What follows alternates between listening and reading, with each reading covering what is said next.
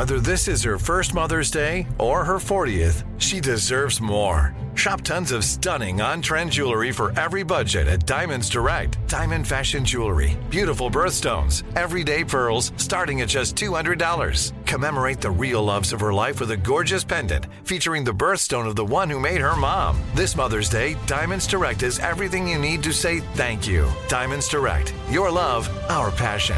Online at diamondsdirect.com.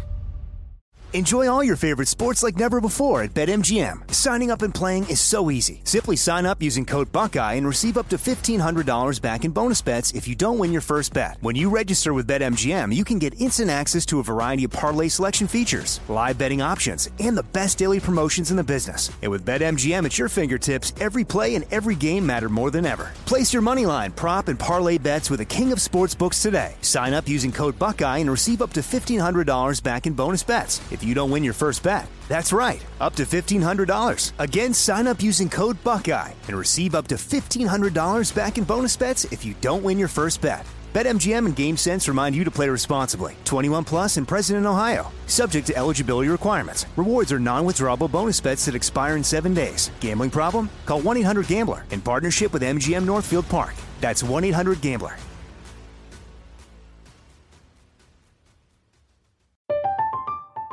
I'm Katya Adler, host of The Global Story.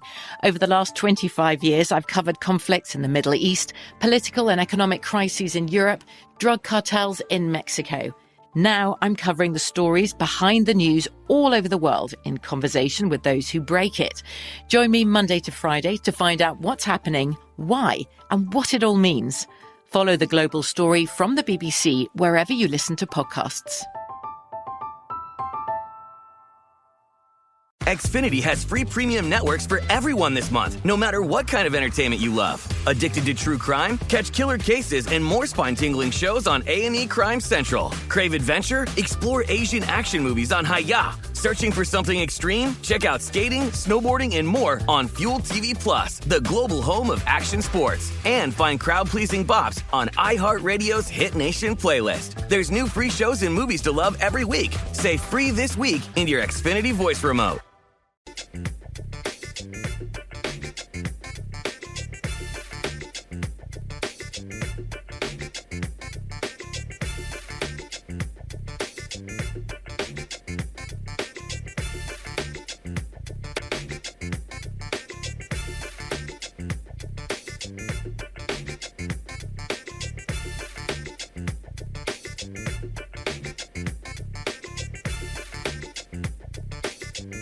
Today is Wednesday, June 24th, 2020. Coming up on Roland Martin Unfiltered, breaking news. The three white men who killed Ahmaud Arbery have been indicted by a grand jury.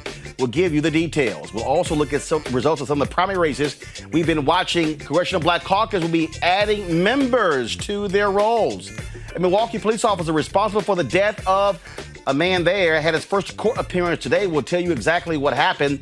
In Valdosta, Georgia, a black man body slammed to the ground by cops. He's suing now for $700,000 for excessive force. Wait until you see this shocking video. Plus, I'll talk with former BET owner and billionaire Bob Johnson. He says black folks need a third independent political party. Really? Also, folks, black men talk about the power of the vote. That's a 2-hour special we're doing also with the National Coalition of Black Civic Participation. It's time to bring the funk on Roland Martin Unfiltered. Let's go. He's got it. Whatever the miss, he's on it.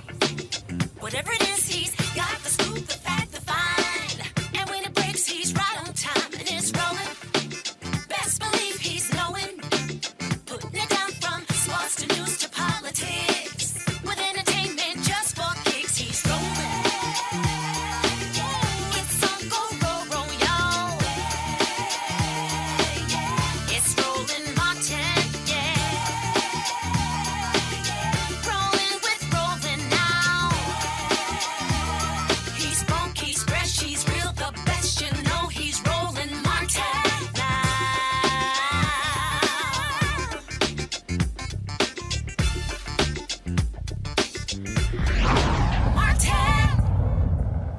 A Georgia grand jury has indicted Travis McMichael, Greg McMichael, and William Bryan on malice and felony murder charges in the February 23rd murder of Ahmaud Arbery. The indictment returned today formally charges each of the 3 defendants with 9 counts: malice murder, felony murder, 4 counts, aggravated assault, 2 counts, false imprisonment, and criminal attempt to commit false imprisonment. We certainly have been covering this story, and we'll give you the latest on exactly what happens in that case. It is not a shock there, of course, once the Georgia Bureau of Investigation got involved and then led the arrest of those 3. Joining me right now is A. Scott Bolden, former chair, National Bar Association Political Action Committee; Robert Patillo, executive director, Rainbow Push Coalition Peachtree Street Project; Lauren Victoria Burke, who writes for NNPA. Robert, I want to start with you there in Georgia. Again, this is a stark contrast to those first 3 district attorneys who pretty much sat on this case. This case has picked up steam since the GBI took it over. Absolutely, and I think what was the most important was that video coming out. Once you started looking into the inconsistencies in the stories of the McMichaels, also the statements from the police officers who responded at the scene, stating that they wanted to arrest them at that time, but the district attorney would not allow them to. Once we found out the information about there being no string of break-ins, and also the testimony from the third co-defendant stating that after the shooting, Travis McMichael stood over the body and said a racial slur, effing N-word, to the dead body of Mr. Arbery. I think with that information being available, that there was no way this was coming back from a grand jury without an indictment. The next steps will be the preliminary hearing in Georgia, but because we have a statewide judicial emergency due to coronavirus, after the preliminary hearing, it's an unknown at this time what the timetable for trial will be.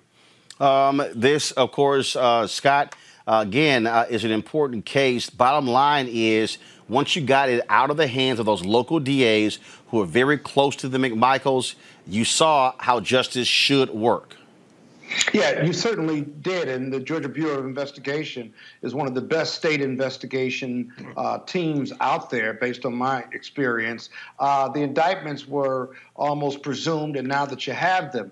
But look for the defense of these individuals to try to move this case out of their county. It's being prosecuted by another county prosecutor. And so we'll have to stay vigilant. My colleague is right. We've got this emergency with COVID, and it looks like we're going to be looking at a second round. But at the same time, there's a lot of work to be done if the judiciary is down because of COVID.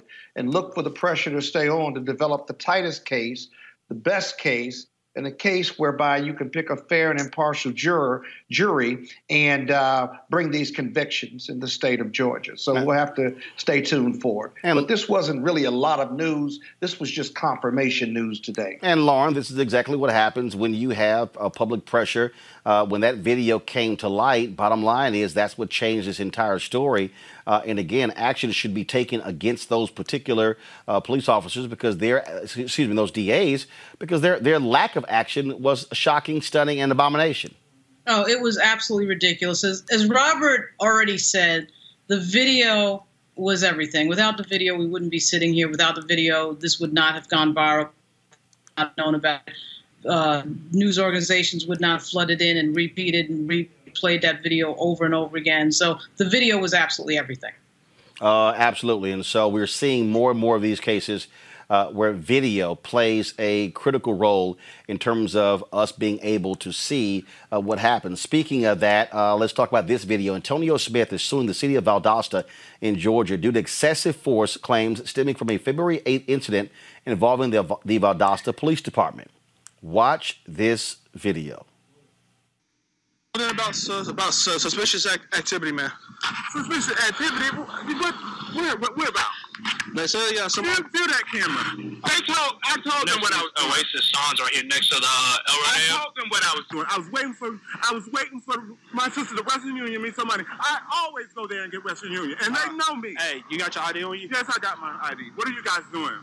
We're out here investigating suspicious activity. Well, so I'm not doing anything. I've been around cameras, so I ain't been doing nothing. All right. So what were you doing over there at the Walgreens? Waiting for Western Union. Call my sister right now. She's in Florida. You have a cell phone, call her. Don't call who? Like this. Call my sister in Florida. Don't do this. What are you doing? Oh my God! What are you doing? Put your hands behind your back like you're told. Put your hands. What are you doing? Oh, Jesus. Oh, my God. Oh, please. Put your hands. Oh, my God. Jesus. Oh, my God. Oh, my God. Stop. Oh, my God. Yeah, he might be broke. Oh, Jesus. Oh, my God. Oh, my God. Oh, my God. Relax. Oh, my God. Oh, my God. Oh, Jesus. Oh, it hurts. Oh, my God. Yeah, hold on. Relax. Please, sir. Oh, God. I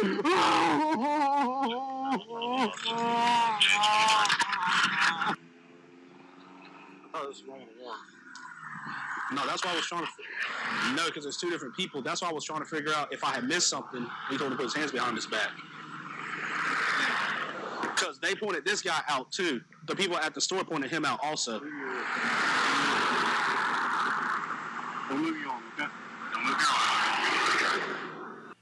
Okay, folks, when you see the rest of that video, you will actually see the officer who grabbed him from around his waist and body slammed him literally say, "What do you mean we got the wrong guy? Did you check his ID?"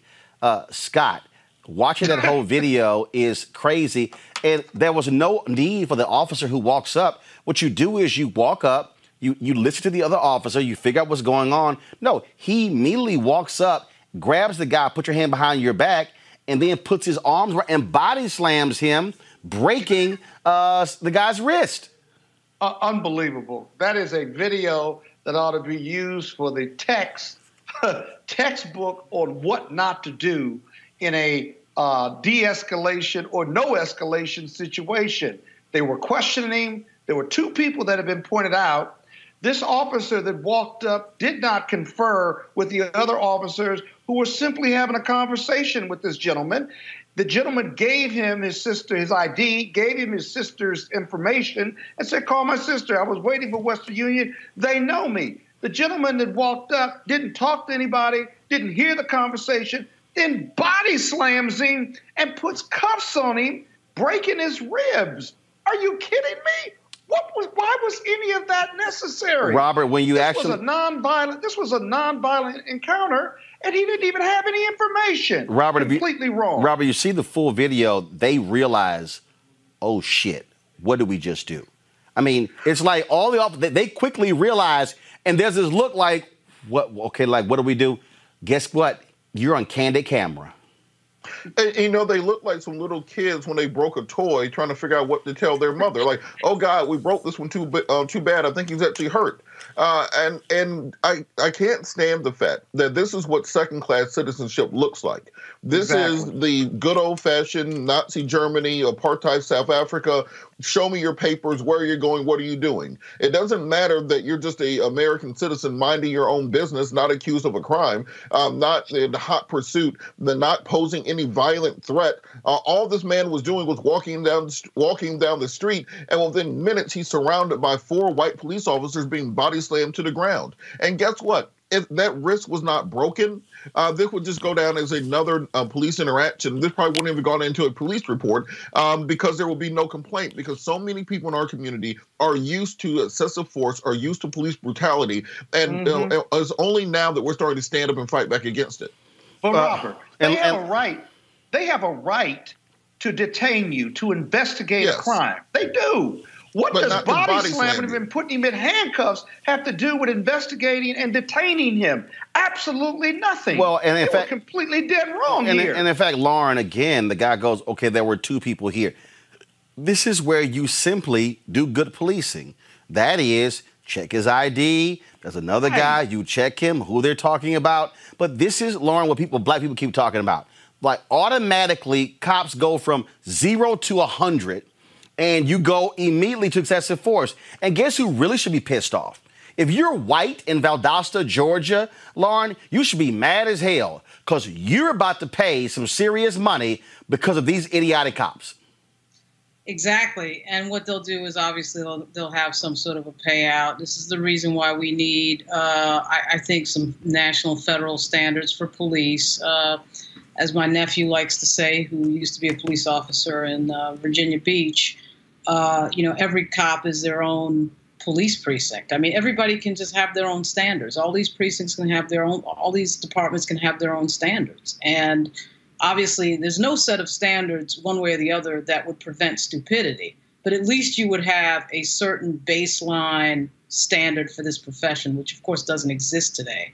I don't know whether I have to look at the video to see if this is true, but it looked like the guy that body slammed him was the sergeant, which would be even more frightening, of course, because he would be the highest ranking officer there. And again, and not only that, this is a huge. Not only that, this is a huge guy. And so not only are you body slamming him, all your weight is also going on top of this guy. Right. And it's like that dude was just waiting to body slam him. It was kind of like, all right. It's like Robert, he was like, I want to practice my wrestling move right now.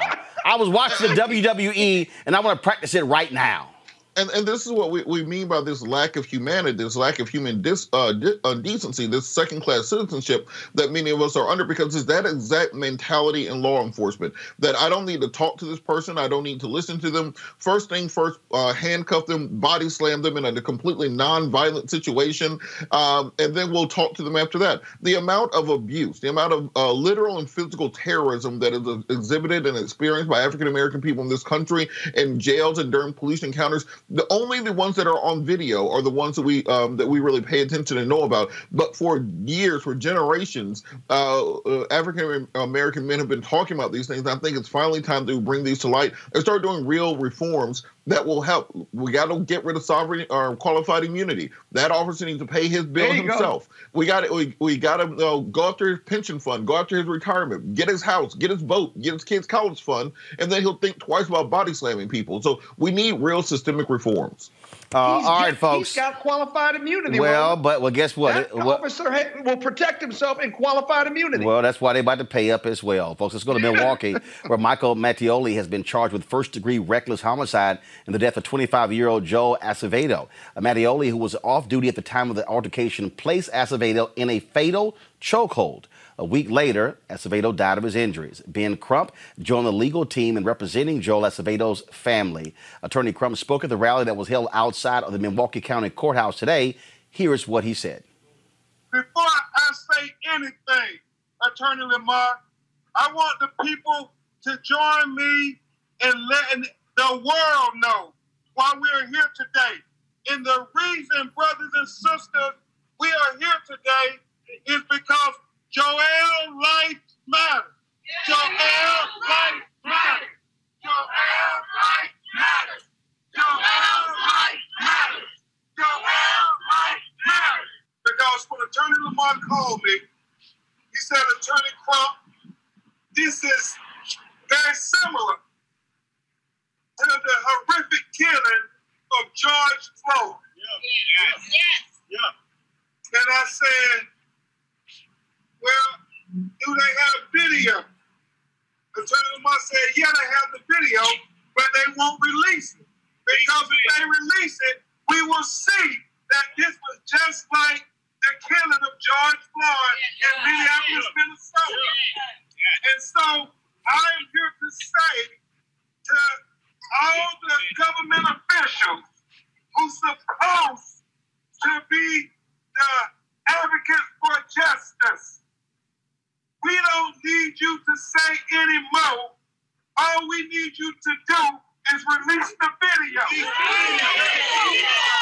I understand now that Bernadette and Jose were right when they told me on the telephone that this is just like George Floyd, when Attorney Crump,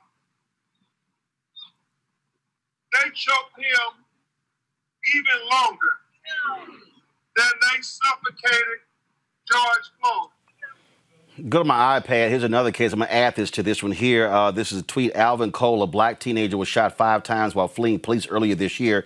He was the 3rd person to be killed by the same police officer in 5 years in Wauwatosa, Wisconsin.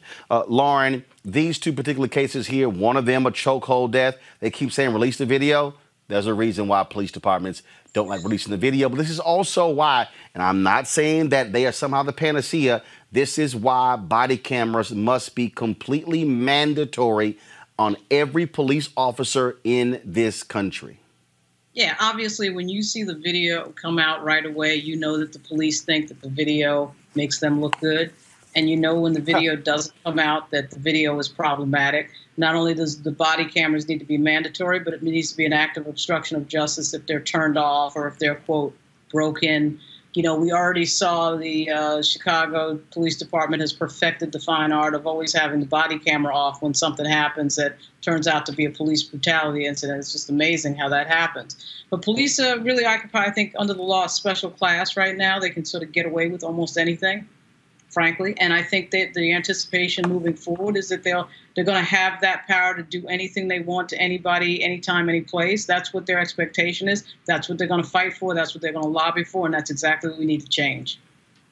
Robert, this is, again, one of those cases. You have these police officers. In fact, that was one cop in, I forgot which city, who said, I don't care what they say. I am going to keep using a chokehold to save my life. You know what? And I think that person was a police union president. That person should be immediately taken off the streets. Yes, I think what we have to think about is the fact that we still use medieval methods in policing. What other part of American life is actual physical violence part of the job? There is no law that you can break in America where the punishment is a chokehold. There is no law that you can break in America where the punishment is being beaten with a stick by a law enforcement officer. There's no punishment in America or no crime that you can commit where you get shot by a firing squad of officers prior to trial. So if the way that we are arresting people is fundamentally more violent and more destructive than the actual sentence that you get if you are convicted, then we are doing policing wrong. We have to be looking at 21st century methods of policing and not medieval methods. Scott? Yeah, you know, this training piece is really important because it seems like the police, the way they're processing their training, this cannot be correct, that in order to get you to comply, whether it's being arrested, handcuffs, resisting, running, or struggling with the police, that they're free to use deadly force. We know under Tennessee v. Garner from 1982, the Supreme Court has said it is illegal and unlawful, a violation of your Fourth Amendment right to shoot a nonviolent fleeing felon, let alone someone you think's committed a misdemeanor. But in every one of these videos you break down, you see the police ultimately using unnecessary force or deadly force just to get their command complied with. That can't be proper training. There's got to be some judgment. And again, I always ask you on this show, who's giving these people guns and badges and uniforms with the American flag on their shoulder? We got to stop that before you even get into retraining or community policing or better policing. Absolutely. Speaking of policing, folks, Democrats today in the United States Senate blocked Senator Tim Scott's police reform bill. He was not too happy. This is what he said on the Senate floor. Here's the truth. In Detroit, Atlanta, Minneapolis, Los Angeles, Philadelphia, all these cities could have banned chokeholds themselves. They could have increased the police reporting themselves. They could have more data information themselves. They could have de-escalation training themselves. They could have duty to intervene themselves. Minneapolis as well. All these communities have been run by Democrats for decades. Decades. What is the ROI for the poorest people in this nation? And I don't blame them. I blame an elite political class with billions of dollars to do whatever they want to do, and look at the results for the poorest, most vulnerable people in our nation. I'm willing to compete for their vote. Are you? Robert, did he somehow forget you have Georgia Republicans who are in control of the state legislature? You have the previous governor of Illinois was a Republican. Now you have a Democrat. I mean, we can go down the line, but does he also realize contracts, police contracts that happen, and then who do they typically endorse in races? See, this is why, to me, this whole police reform debate is a joke when you want to frame this as a Republican or versus a Democrat deal. No, this is a state of mind in America where where we're going to protect police at all costs, regardless of party. You're correct. And what I do think we have to do is fight this on a multilateral level. If there's anything to take from what Tim Scott said, is that, look, on your local level, instead of worrying about what's going on in Washington, D.C., what can you do to get your police department, to get your mayor, to get your city council, your county commission, your alderman? What can you do to get those people who are closest to you electorally to change the law, to change the rules, to change the regulations? We saw in Chicago, which is a heavily Democratic city, when Laquan McDonald was killed, we saw the exact same Jim Crow tactics from the police department that you would see in the darkest part of Mississippi. So let's work on making changes on the local level, and we'll let the national parties work themselves out. But there are things you can do to the city, persuade the city council person who lives on your block to make changes that will benefit yourself and your community. But here's the deal. Hold on. Here's the deal, Lauren, that what you're dealing with here. Democrats blocked it because they said, one, you had absolutely no discussion among the Senate Judiciary Committee. You didn't have any debate. You didn't have where typically these bills are worked out in committee. Republicans then complain, well, no, why won't you allow debate on the floor? So essentially what they wanted the Democrats to do was to vote on cloture to allow it to move forward and then have a debate. But Democrats are saying, why in the hell will we do that? Because once we get it past cloture, we got no control, Lauren, what happens after that. Their leverage is in this vote. Yeah, exactly right. I mean, let's be real. The Republicans are not serious about this issue. Their position effectively is that the police should be able to do whatever they want to whomever they want. The constituencies that Republicans generally represent are not disproportionately impacted by the mistakes that police make. I'm not saying the Democratic Party has been great at figuring that out, because they haven't. I mean, we sat there and stopped for 12 years, and Hillary Clinton and Schumer said absolutely nothing about that. Obvious Fourth Amendment violation. But at the same time, this irritating, annoying talking point that Tim Scott brought out with regard to state, do things to people who are disadvantaged. I mean, come on, man. Really? South Carolina, Mississippi, Alabama, Louisiana. He doesn't really want to play that game. And the other problem is that Tim Scott, I mean, at some point you got to get real with reality and yourself, regardless of party. And Tim Scott's always going to be caught in this vortex because he understands that racism exists. He understands that there's got to be something that changes, but his party is completely against that. He's trying to thread this needle of being friends with his party and getting something real done on policing, and then looking at these videos come out week after week, year after year, decade after decade. You cannot thread that needle. At some point, you have to admit what is true. And he doesn't want to do that. He wants to play this game. Scott, here's a tweet from Chuck Grassley. Go to my iPad. Democrats block opening debate on police reform, preventing chance to offer amendments and publicly negotiate. Senator Tim Scott offered to work with Dems on amendments they say they want, but they said no. Now they demand to negotiate behind closed doors, not how Senate should work. What the hell is he talking about? This is a dude who is the Senate Judiciary Committee chair. That's exactly how it works. Not only that, this whole deal of no, we should debate in public. Are you serious? It's like, stop. You're not fooling anybody. Negotiations in the Senate aren't all on C-SPAN. But guess what? As Senator Kamala Harris said, the Senate Judiciary Committee, that's a public hearing. It's public. No, but they don't want it actually there. And so my deal is this here. If you're actually serious about a bill, why wouldn't you say, let's negotiate it back and forth and then put it on the floor? Well, because they know that negotiation is going to be a problem for them. They know a public and private negotiation, because that bill doesn't go far enough. It doesn't fix the problem. It puts a Band-Aid over it. It doesn't eliminate qualified immunity. It doesn't change the standard from reasonable force to necessary force. It doesn't go as far as the Democratic version in the House, and that's where you really want to confront the problem. The Republicans aren't serious about this. They know they're politically in trouble. They need those police unions. So it's just not going to work. And when you start the debate that it's Democratic liberals and elitists that are the problem in urban cities, even if though you're in a red state, you're not going to move the ball forward because it's not a red problem or a blue problem, a black problem or a white problem.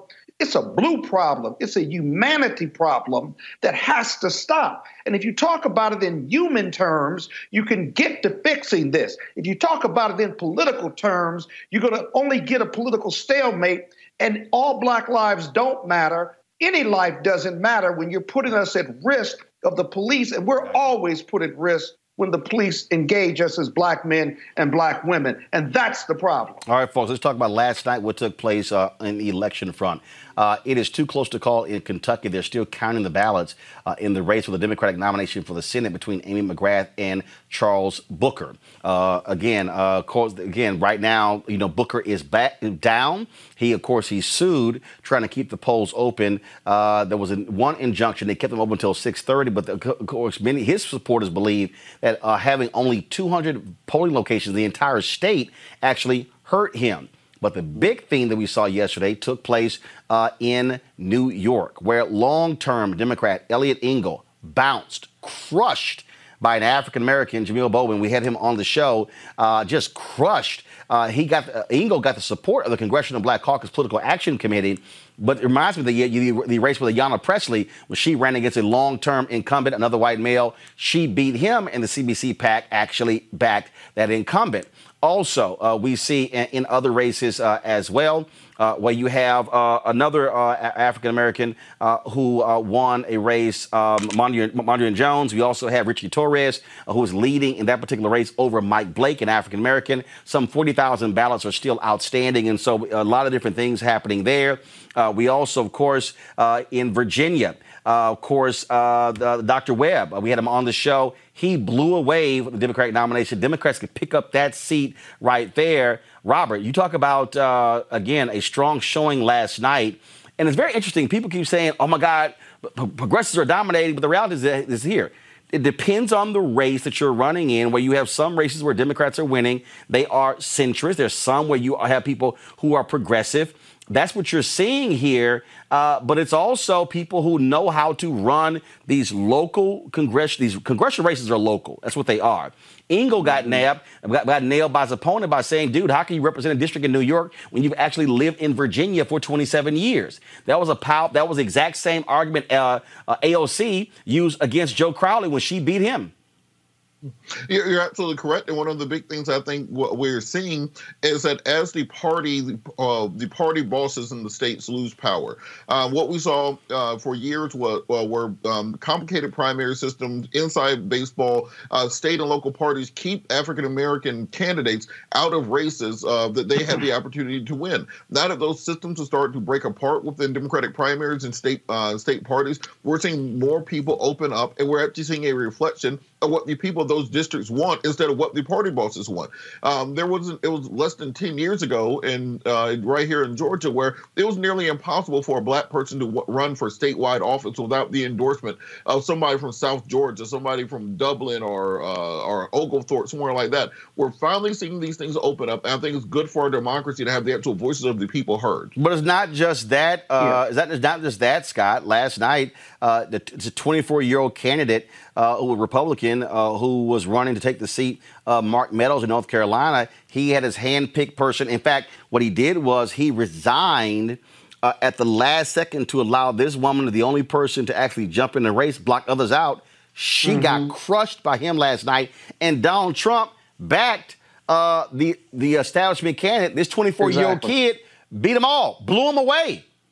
Yeah, different dynamic.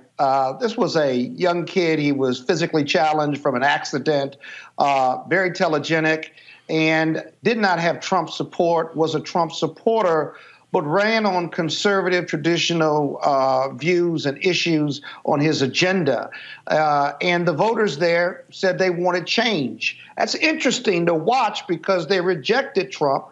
They've rejected Trump before, but he's being trounced in the polls over COVID and criminal justice reform or COVID and the racial justice issues that he won't respond to. In the Democratic side, something really is happening with Justice Democrats. That's the organization that backed AOC. That's the organization that backed this other gentleman in New York that beat Engel. They're not only raising money They pick issues, exploit that issue in the Democratic primary to the opposition in the primary, and then they organize voters and organize the community behind them, whereby they figured out how to win these local races. You see AOC, you see Ingle getting beat. You're going to see that in other parts of the country where they're heavily Democratic centers, that they can exploit the incumbency that's been there for 10, 20, 30 years and gotten comfortable with leadership, but forgotten to be with the people and get organized and campaign in these local elections. We're going to see more of this, I think, because America and these communities are ready for change, and AOC and Justice Democrats provide that change and make them believe again. Lauren, this is real simple. Nobody's guaranteed to a seat. If you want, look, if you want to maintain your seat, you got to run. Congresswoman Yvette Clarke, almost got beat 2 years ago. Look, guess what? She worked it last night. She dispatched the people who are running against her. This is what happens. This whole idea, if you're a Democrat or Republican, oh my God, Ingle was personally offended that he actually had competition. And I'm like, I'm sorry. I don't care who you are. Let me be real clear, y'all. I don't care who you are. All House seats are up every 2 years. Of the 435 members of the House, nobody is guaranteed a seat. You must run, Lauren. Right. Yeah, I think that's fairly obvious. I mean, Carolyn Maloney is the other one that's out there that we still don't know the result. I do think it matters. She's hanging on by a thread. Yeah. It matters who exactly we're talking about. And in the case of New York, where we are, it's very, very much easier in New York for a progressive candidate to win and challenge a long-term incumbent. In the case of Joe Crowley and Eliot Engel, that was just really easy. Eliot Engel, he had as his legal address Potomac, Maryland. He just can't get away with that. And that's kind of stupid. Who let that happen? That's kind of stupid. That's all I'm saying is this here. People get offended. People get offended. They get offended, Lauren, when people are running. I'm sorry. You got to run. Okay? And guess what? If you get challenged, state your record, go out there, and you beat them.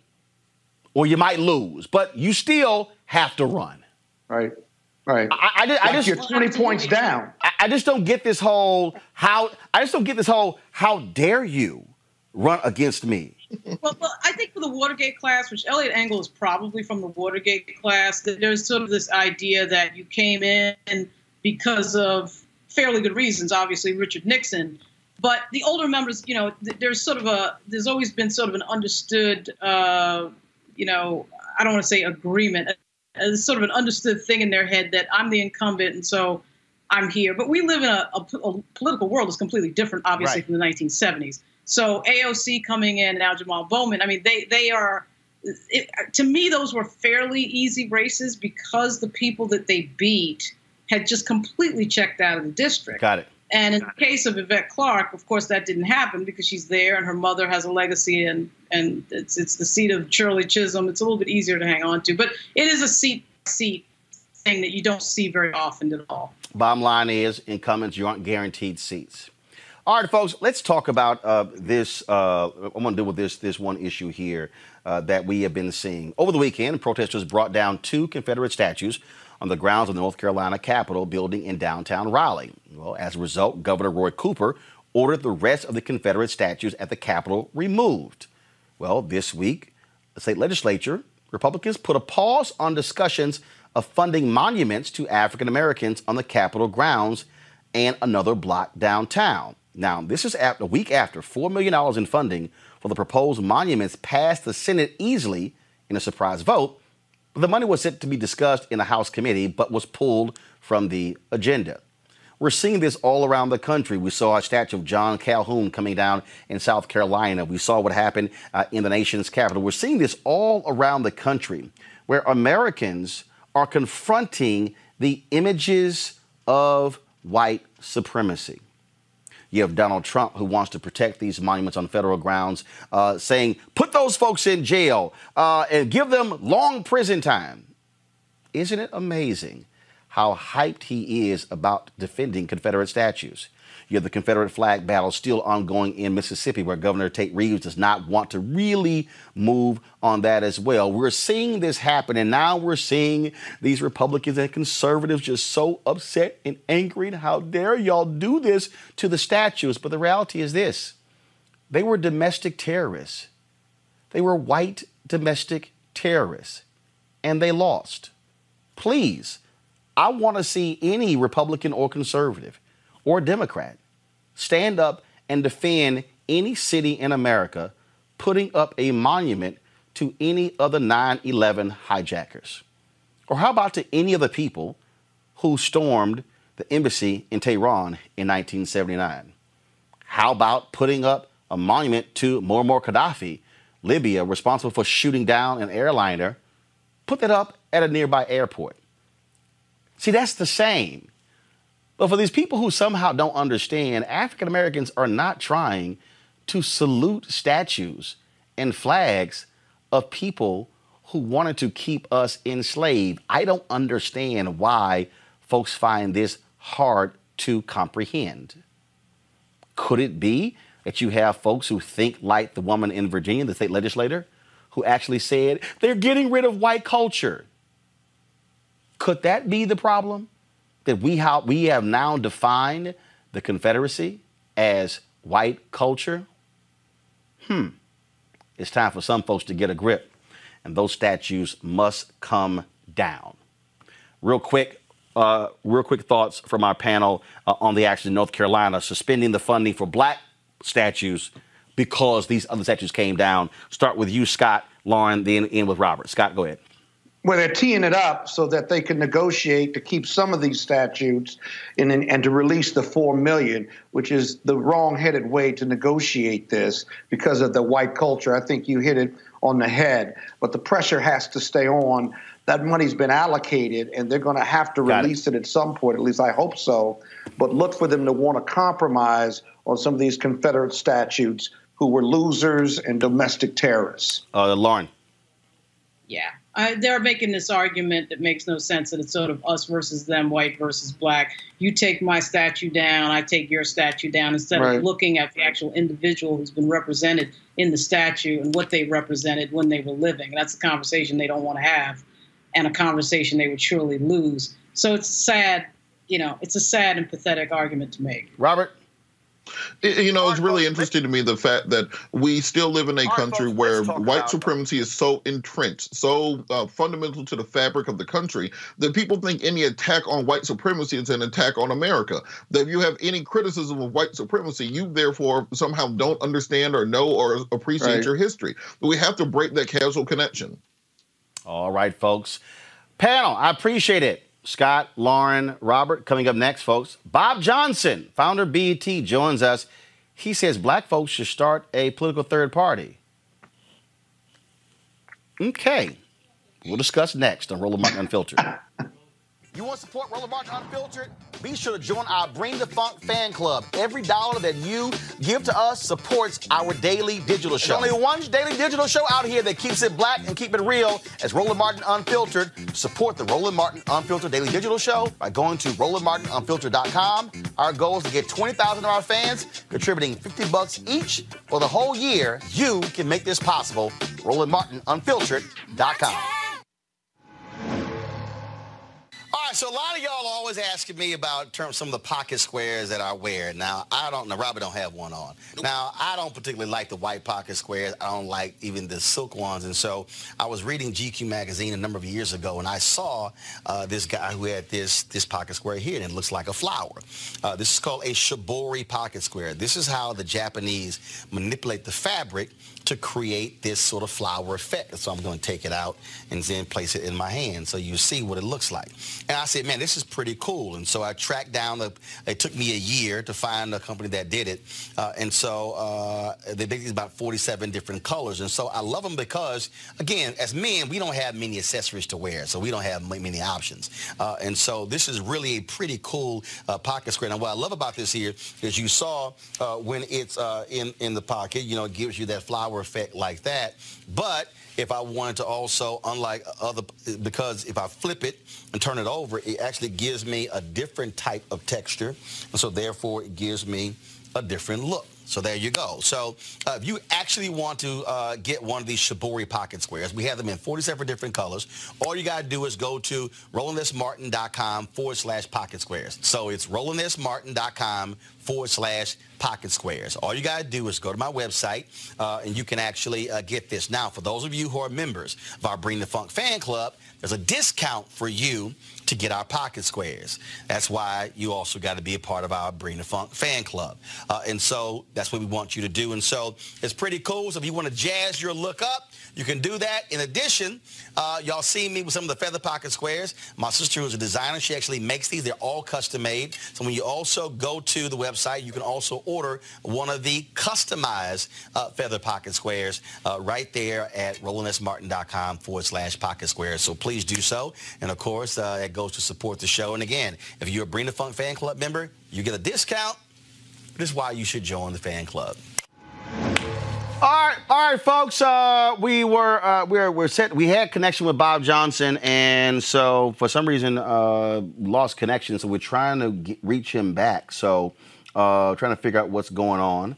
Guys, let me know in the control room if we got Bob back. Okay. Do we have?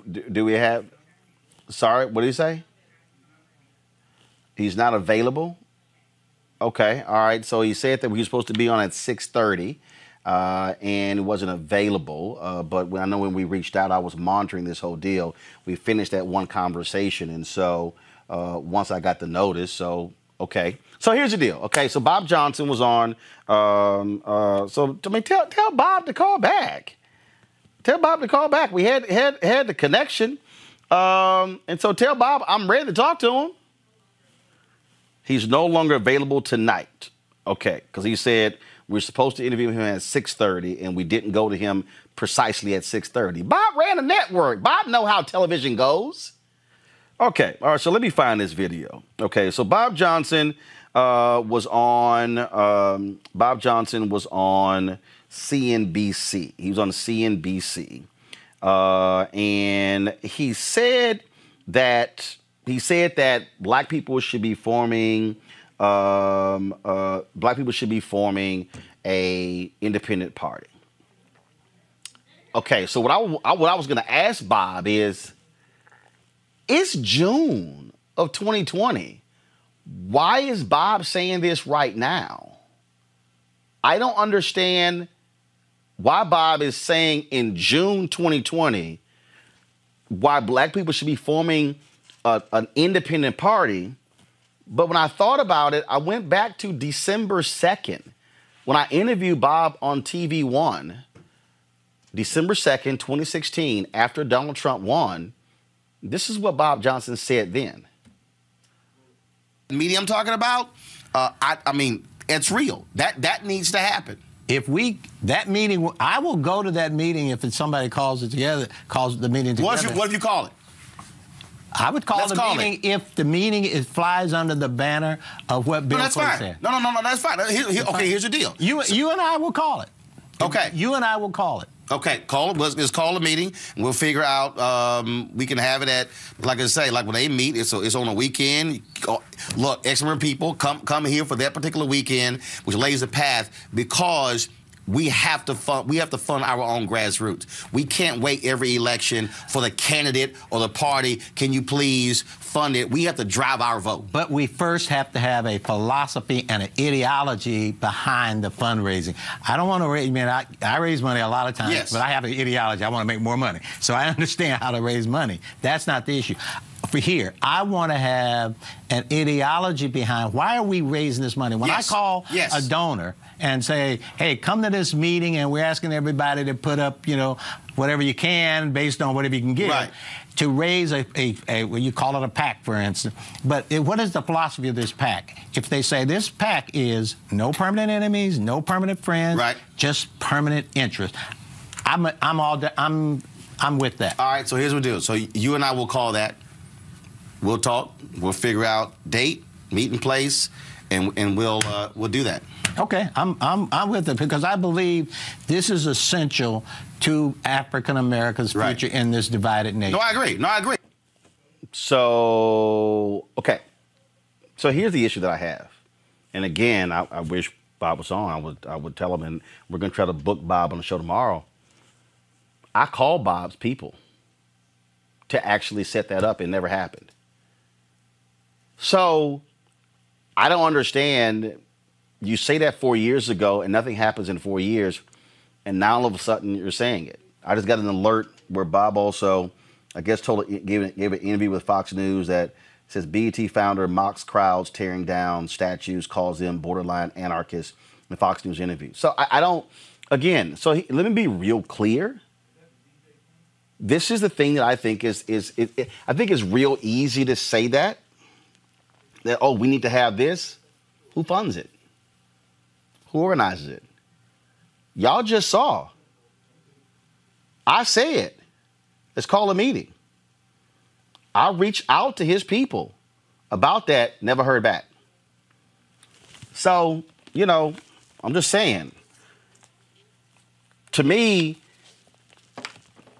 you make this comment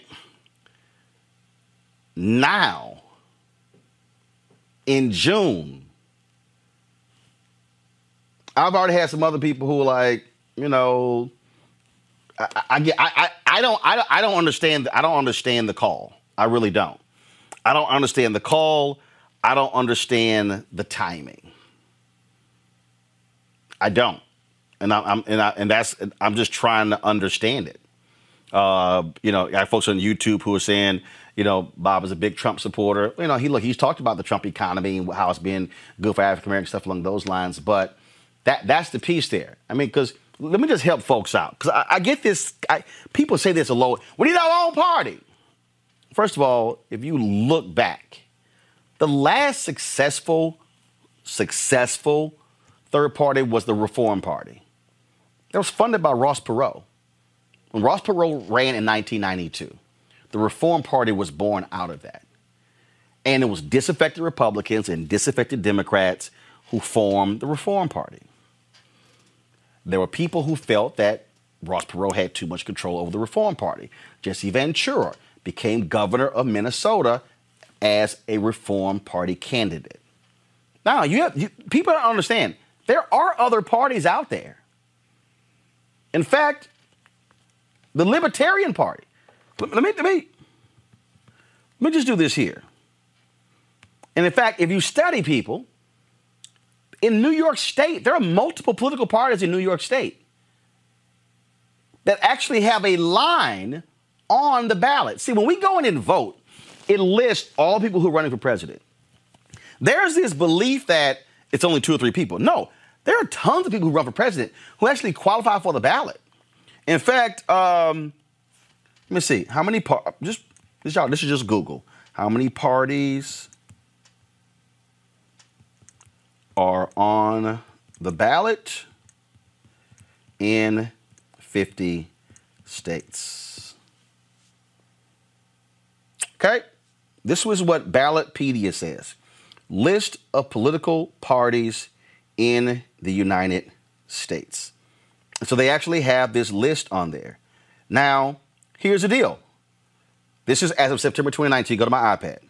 So it says 3 minor parties were recognized in more than 10 states as of September 2019. Libertarian Party, 37 states. The Green Party, 26 states. The Constitution Party, 14 states. Although there are dozens of political parties in the United States, only certain parties qualify to have the names of their candidates for office printed on election ballots. In order to qualify for ballot placement, a party must meet certain requirements that vary from state to state. For example, in some states, a party must organize around a candidate for a specific office. That candidate must in turn win a percentage of the vote in order for the party to be granted ballot status. In still other states, an aspiring political party must register a certain number of voters. Okay, so let me unpack that, okay, for the people out there what that means.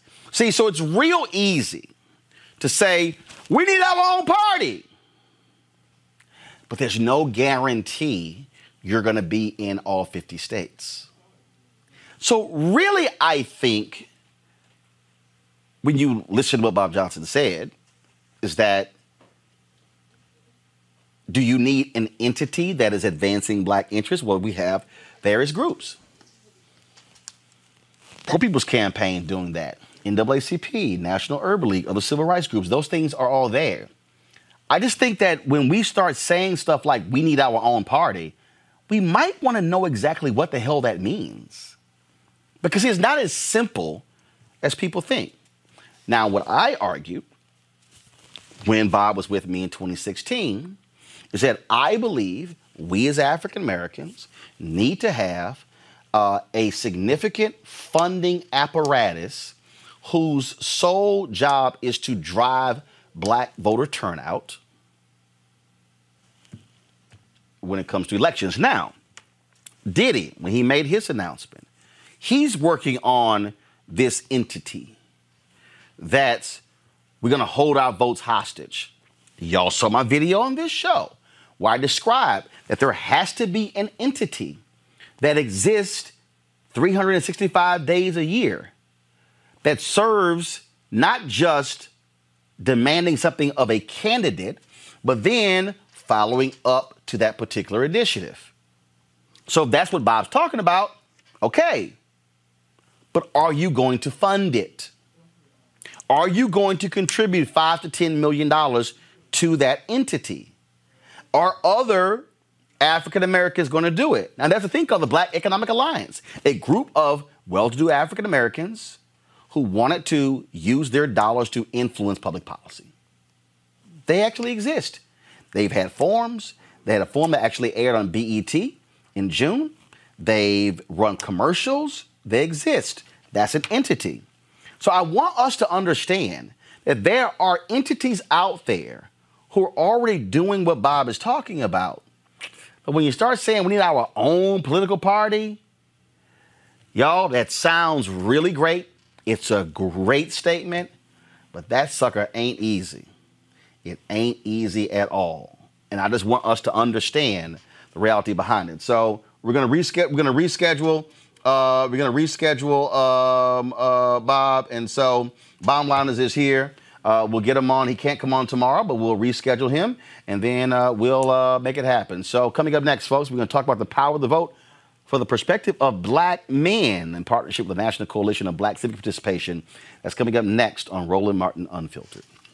You want to support Roland Martin Unfiltered? Be sure to join our Bring the Funk fan club. Every dollar that you give to us supports our daily digital show. There's only one daily digital show out here that keeps it black and keep it real as Roland Martin Unfiltered. Support the Roland Martin Unfiltered daily digital show by going to RolandMartinUnfiltered.com. Our goal is to get 20,000 of our fans contributing $50 each for the whole year. You can make this possible. RolandMartinUnfiltered.com.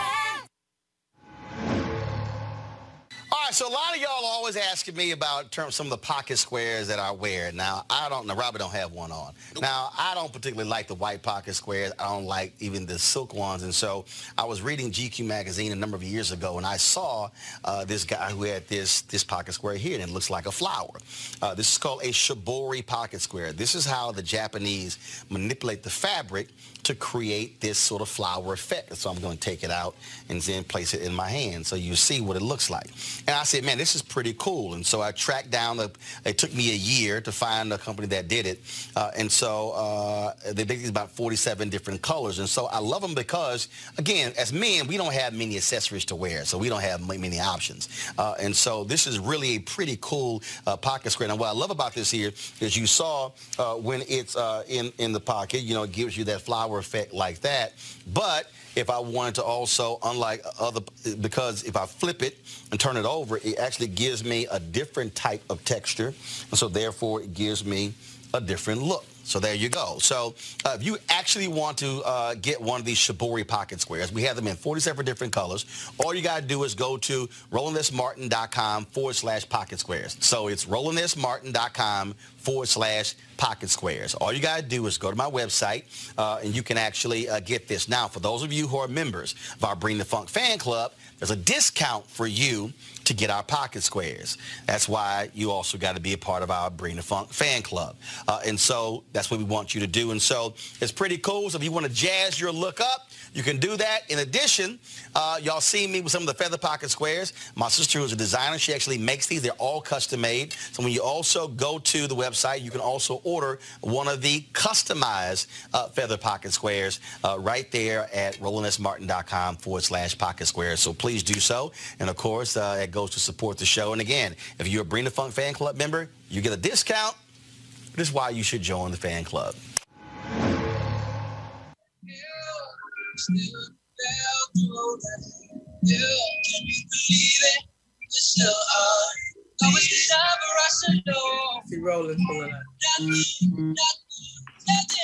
Participation.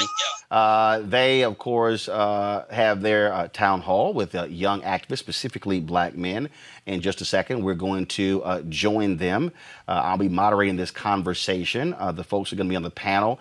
Just pull up the graphic. Just kill the audio, please. Jared Sawyer, he is the Black Youth Vote Georgia coordinator with the Georgia Coalition for the People's Agenda.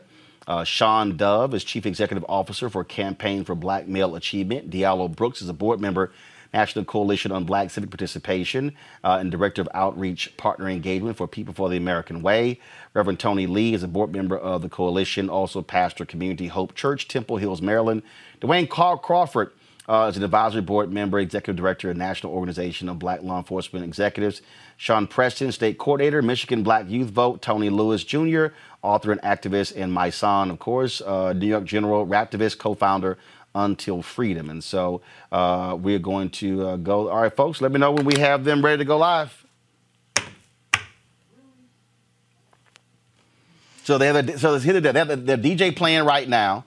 And so, yes, Henry, really.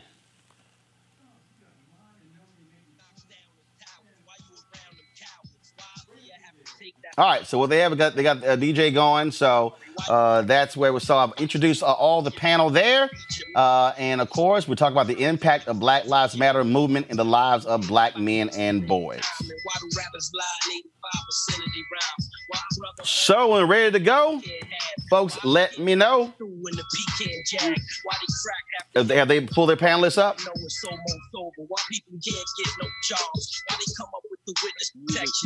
There we go. Gentlemen, how we doing? Can all of y'all hear me? All right, let's do this here. Let's kill the DJ music. I need to hear you. Okay, so let's do this here. Kill the DJ music on y'all end on the Zoom, and then let's go to the panel. Kill the DJ music, guys. We're live. We're live. Henry, hey, Henry, I need you to breathe. Calm down. You're yelling. I can't hear anything in here. So we're on. So to the panel, I've already to the panel. I see you, my son, there. To the panel, I introduced all of you already. I see you, Lon Walls, there as well. And so I see the various folks who are on. I'll start with Melanie. You're with the coalition, so please explain the very specific plans when it comes to reaching black men for the election. Lon is hi, Roland. How are you? Great. Lon Walls is going to open us up. Yep. All right. Thank you, Melanie. I'm Lon Walls, lead communications consultant for the National Coalition on Black Civic Participation and founder of Walls Communications. On behalf of the National Coalition and Black Youth Vote, I want to welcome everyone to tonight's virtual town hall with the theme, Brothers, Can We Talk? But before we get started, I want to give a shout out to DJ Hollywood Reds for getting us started with his music. Got us into the mood, and we kind of go from there. During the past few weeks, he's been busy on Black Lives Matter Plaza here in D.C., providing inspiration to protesters and those who want to make a change. And with that brings us to tonight's town hall, an examination and discussion of the Black Lives Matter movement and how it impacts the lives of black men specifically. Black men, the phrase, I can't breathe, does more than just apply to a treatment by the police. It resonates throughout our daily lives with the jobs we can't get, the promotions that never come, the healthcare system that's failed us, and simply trying to survive financially, emotionally, and spiritually. Nice town hall alone won't solve all those problems, but of course we can put those issues on the table so they can be discussed. And trying to address these problems through civic engagement is what the National Coalition on Black Civic Participation has been doing for almost 40 years. The person who's been leading that charge has been Melanie Campbell, the organization's president and CEO. Hold on 1 second, folks. Can you mute? Because I'm getting the sound for a number of them, and your sound is not coming through clear. So, folks, if you can actually mute your microphones, Lon, go ahead and finish, please. Okay, and trying to address these problems through civic engagement is exactly what the National Coalition on Black Civic Participation does and has been doing for 40 years. The person who's been leading that charge is Melanie Campbell, the organization's CEO and president. She's truly been a tireless and fearless leader for all of us. Allow me to introduce Melanie Campbell to offer her thoughts about tonight's theme and introduce our moderator. Melanie, the screen is yours. Hello, hi. Thanks, Lon. Thanks, Roland, for partnering with Roland Martin Unfiltered, and all of you all, our brothers. I would spend the time if I started talking individually. Thank everyone on this discussion. That it's something that we know at the National Coalition. We do a lot of work around what focus on Black women and girls. We do a big focus around voting. And things like that. But we thought it was really, really important that we, as an organization, focus in on lifting up our brothers, our brothers, and those who are watching in this moment. It is I believe, a transformational moment. And each of you are already doing the good works from your various perches. And so this is the start of a conversation. Obviously, with so many of you all on the call, it won't be a long conversation, but it will be a start of something that we want to, at the organization, to take, listen, and then build on this for future, not just conversations, but future ways that we can work together collectively to bring about the transformational change. We know that we are in a moment with the Black Lives Matter movement, that in many ways is very, very, very organic, led by our young people. And there's not a movement that has ever been successful without that. And so I'm going to turn it over and thank everybody for being on here, and another panel that will be on later, and know that the National Coalition wants to be a part of the solution with you. And thank you for your leadership. And let's get this conversation started, Roland. Thank you again. All right. First and foremost, folks, we had a conversation last week with members of Alpha Phi Alpha, then also Philip Agnew and his initiative as well. And the reality is so much energy is around Black women, Black women, Black women. So I'm very curious to know, Sean, what are you hearing out there when you are talking with Black men? Do they feel as if they're being paid attention to, that the issues they care about are being addressed? So thanks, Roland, for that question. And I just got to lift up Melanie for just bringing this together because as Black men, where would we be without Black women? And in my network, I am hearing that, Black men are united.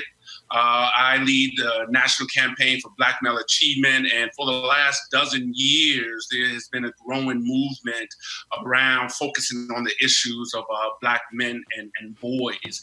And I just think that we are at a place now when we think of the Black Lives Matter movement where we have to decide, is this going to be different? Because quite frankly, there has been a part of me initially when I was like, here we go again. I could just send some of the same messages and tweets from 5 years ago with Freddie Gray and the uprising in Baltimore. But what I am feeling and what I am healing is an important slip of the tongue, because the whole issue of wellness and therapy with Black men, I think, has been elevated in this moment. First in the pandemic, and us saying it's okay as Black men to say that we need help, that we need to ask for help. But I really think that this is a transcendent moment. And I am hearing that from my network.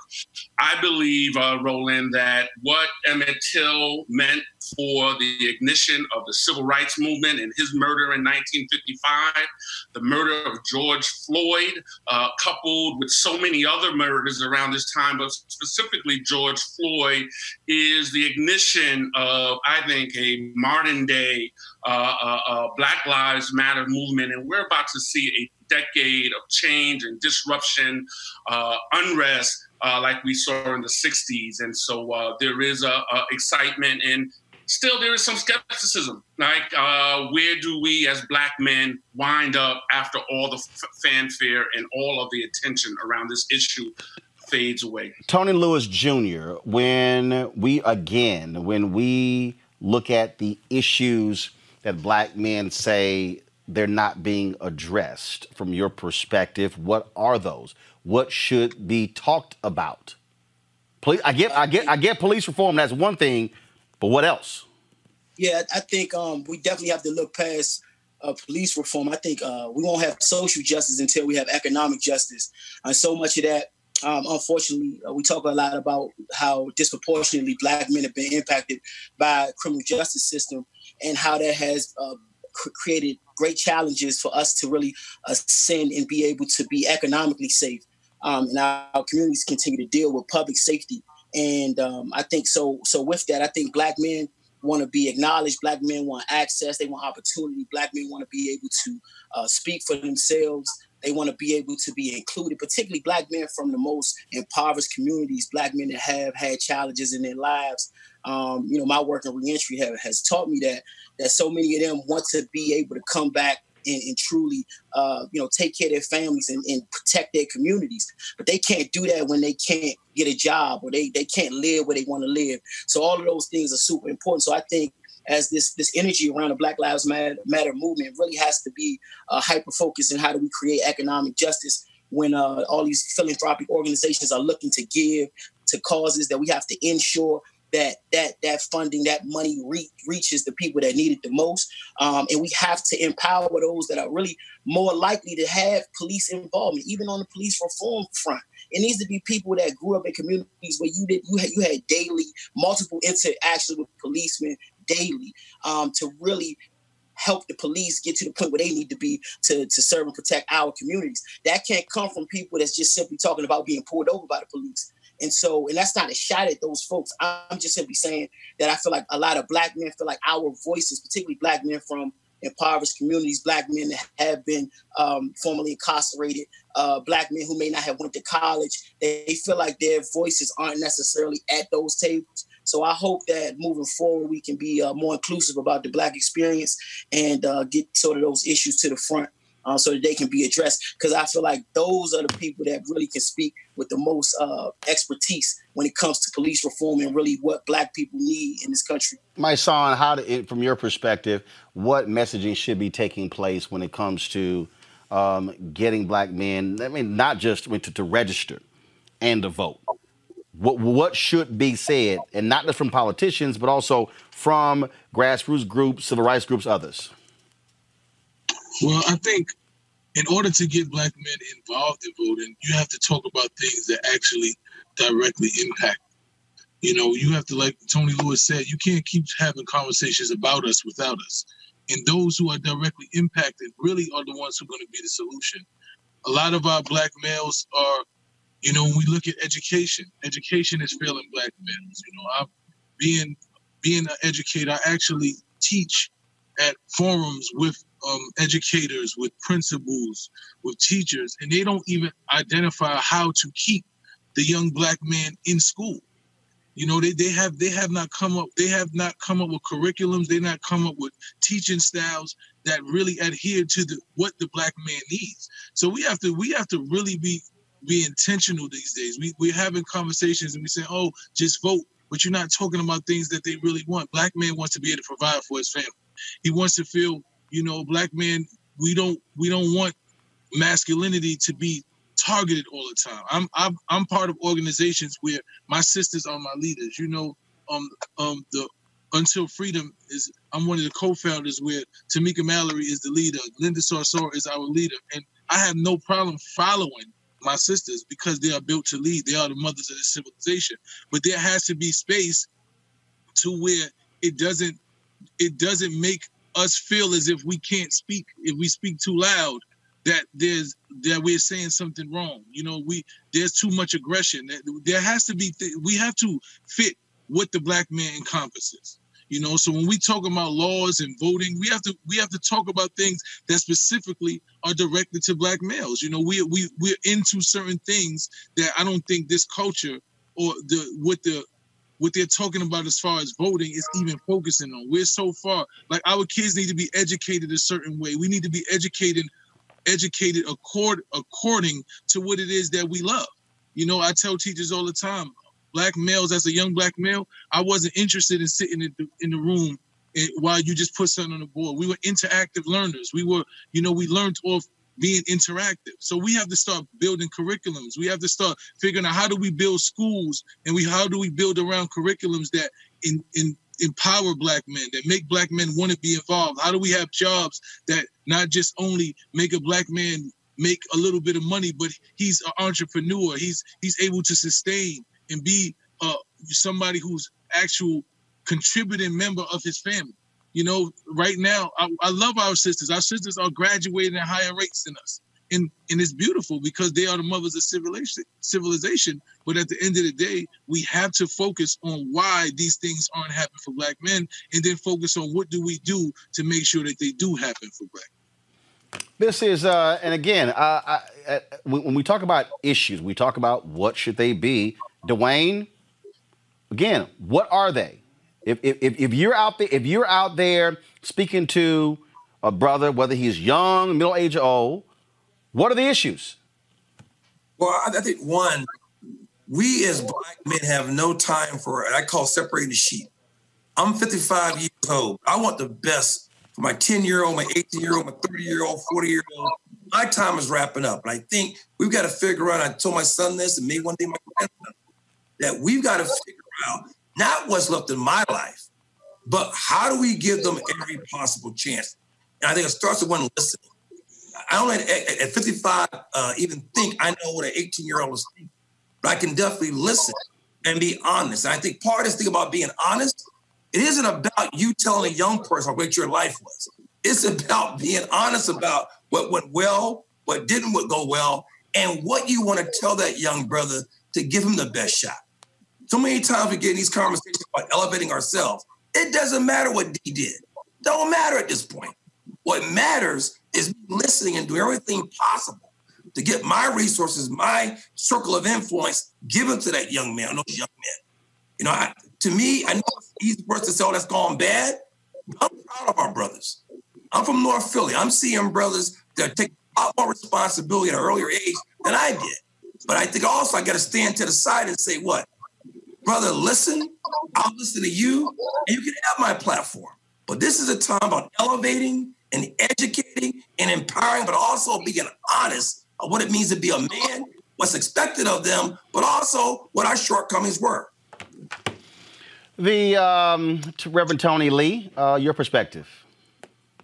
Well, so, and I think that also, though, that we do have to deal with that there are some institutional pieces, or this institutional racism, systemic racism, from a faith perspective, you call it wickedness in high places, that we also have to deal with. And so we're dealing with issues of poverty, health disparities, food insecurity, a lot of that kind of stuff. And there's a need to be able to navigate how these institutional issues impact the daily lives of our brothers, how the system is rigged in such a way, whether it's the school to prison pipeline, whether it is issues around policing, etc., how that impacts daily lives. And if we don't hit that, then folks won't see how it's relevant to them. And then they won't understand fully the need to deal with the policy stuff, the institutional stuff, and the voting stuff.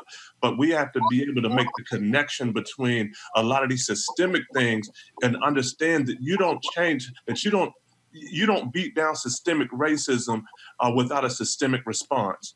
protest is a piece of that systemic response. And so systemized protest, but also with protest are some other things that we have to do to be able to grab a hold of and deal with systems and institutions that have been, that at the end of the day, it's white supremacy, it's white supremacist thought, and it is systemic, endemic racism that we have to deal with that is seeped into the systems of this nation. Jared? Yes, I actually echo the sentiments of everyone who's spoken already, and I believe that Black men comprehensively just want security. Young Black men, especially moving from adolescence into young adulthood, want social security. And when I say social security, I'm not talking about the government system or the benefits or anything into that nature, but the actual state of being secure and feeling secure. If you just Jared, 1 second, Jared. Hold on, Jared. If you got your microphone open, people just mute it. That way, I'm not getting the feedback for someone. Jared, keep your microphone open. The rest of the panelists, please close your microphones. Jared, go right ahead. Oh yes. So when we talk about the state of being secure, we're talking about freedom. The freedom that Black men want to feel, freedom from danger, safety, freedom from fear or anxiety, freedom from the prospect of being laid off from their job. So we're talking about job security. Black men want an equitable chance at life and at living. And so I echo the sentiments of everyone who's spoken, but I believe that comprehensively, and I can only speak on the behalf of the young Black male community, that young Black men, especially moving from adolescence into young adulthood, want social security, the state of being free. Diallo, your perspective on the first question. Yeah, I kind of want to go back to something that Tony Lewis mentioned too, is I really think that Black men also want to be seen and have a space to be seen and heard, that their voices are able to be elevated in the conversations about what's happening to them in their communities. And I think what we have to do is we have to work collectively and understand that we have to really begin a process of bringing our community together, because oftentimes we have these conversations, they're very isolating. And so it was mentioned about how successful Black women are, but a lot of times in a lot of the conversations I see, it's pitting Black men against Black women instead of really what we need to do to heal the Black community in a way that we all can rise together. We can all work collectively to liberate ourselves from these systems of oppression. And what we need to do is we also need to make sure that as we're having these conversations, those that are most marginalized among us need to have spaces where their voices are heard. The struggles that they have are heard, that they can be seen, because oftentimes as Black men, a lot of us walk through spaces and we're seen in a way that's demonized. And it starts from birth through adolescence, and that's part of the history of this country. When we get into policing and Black Lives Matter and all that kind of stuff, these systems have been in place to demonize Black men and the Black community as a whole in ways that have marginalized us and make us less than human in public spaces. And so as we start to elevate, listen to the voices of those that have been most impacted, and develop strategies with folks, not for folks, in ways that we can create meaningful change and really elevate, educate, but also listen. A lot of times we get in these spaces and we do a lot of talking, but we don't do a lot of listening to our brothers that are struggling every single day, trying to make it in this world. And so we have to break down these barriers that exist. We have to have Black men also understand that we're part of a larger community. We have to have the larger community see us as part of that community as well, as an integral part of Blackness in this country and in the world. And so as we start to elevate our thinking, develop strategies, and not necessarily look to others to do for us, but also really look at what we can do strategically, working together, having the conversations, elevating best practices. There's things that we know. I think all of the panelists have listed out things that we know, but how do we execute that? And I think Black men will engage when they see a real game plan, that it's not just a rhetoric that's happening out there, that we have a game plan of really systematically changing and elevating, and they can see themselves. We can see ourselves in the success and the change and the future as we move forward. But I think one of the things that we also have to come to grips with is that every brother is not struggling. Every brother is not in the same situation. I think part of the problem when we have these conversations is that everyone is not going to be at the same place. And so the reality is you have to have different ways to connect with different black men at different stages. Your conversation with a brother who's in college is different from a brother who graduated from high school. It's different from a brother who owns his business. It's different from one who's actually working or who's not working. And so you got to look at it that way. Who wants to jump? Who wants to speak on that? How you can't just approach this, because if the dialogue is solely about police reform, there may be somebody who says that ain't my main thing. I think for me, Roland, I think that's exactly the problem. And I think we say that we're not that black men and black people are not a monolith. And that's a very true statement. But there has to be, like you said, there has to be a connection point. As I'm walking, they're marching down the block. I'm in Kentucky right now. So they're having a march right by the car. So you might hear that. We got you. But it's all good. But that is an issue. And we have to find one point that we all connect on, and we understand that whether you're black and you have more, and prison reform is not yours, equity is something that we all need. I don't care if you're one of the richest black men in America, you realize that there's a ceiling that your white counterpart reaches that you're not able to reach because you're a black man. Even if you're a basketball player, and you're the best basketball player, you realize, like LeBron realized, they still gonna write nigga on your fence. These are things that don't matter what your circumstances, what your financial circumstances are, these things are going to always happen. So I think we have to connect on the fact that whatever level you are as a black man, there is something that is holding you back. There is white supremacy holding you back at some level, no matter what it is that you're doing. And we have to connect, because we have to understand, especially those who are at the highest, you have to understand that the higher you are, you can't get higher than the lowest person that's attached to you. And that's the reality. So we have to figure out, we have to acknowledge that prison reform means that blacks who are being incarcerated at a higher level, it could be you tomorrow. It could be your cousin tomorrow. It could be your son tomorrow, because it's blacks. It doesn't say rich blacks. It doesn't say poor blacks. It's saying that black people are being incarcerated. Hey, yo. What's going on, brother? Okay. No. We're not doing that. We're not doing that. Get out my car, bro. Close the door, bro. Boy tried to jump into the car. And it happened to be a Caucasian that tried to get into my car because I'm in the back seat.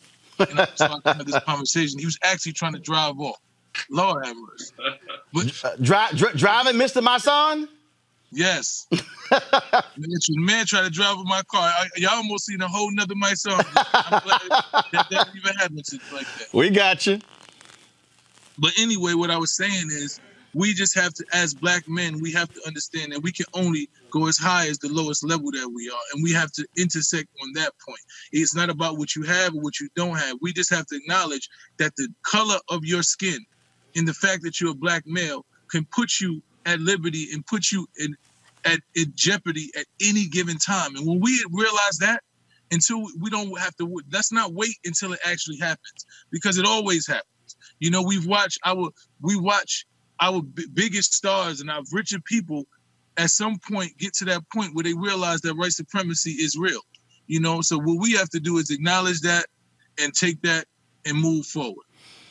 Sean, I'm sorry. Who go right ahead. Who wants to take that? Because the reason I posed that question, the Trump administration is very specific. They've said they are targeting black men. They know they're not going to get black women's vote, and they are specifically targeting black men with the First Step Act and his economic policies. There's a reason why they're doing that. Go. Who's jumping in? Go ahead.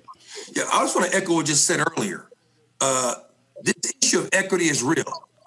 Whether you got money, don't have money, at the end of the day here, it's the least of us. As I said earlier, at a certain point in your life, it comes full circle. and you realize that your sons and your cousins and your brother, et cetera, is a big circle.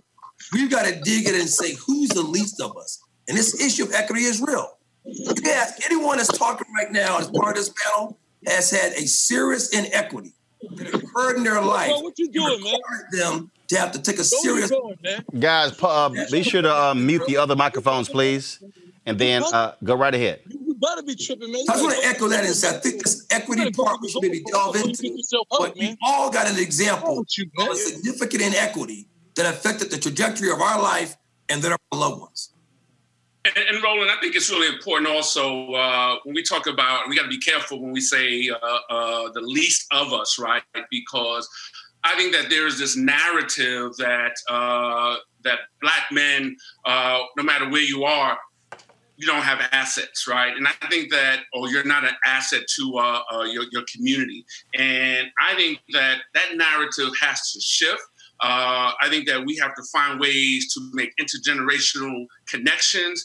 And whether you are formally incarcerated or you are in the boardroom in a corporation, there is something and you are God-given to do for our people, right? And I think as a whole, and the young brother was talking earlier, I think what we need at this very essence as Black men is love, safety, and a sense of belonging. And we have never had that in this country, but we have to bring that up for each other, and that everyone has a role, and it has to be some kind of interconnected, intergenerational, and it can't just be one sector. Philanthropy is not going to be the cavalry that comes to save the day.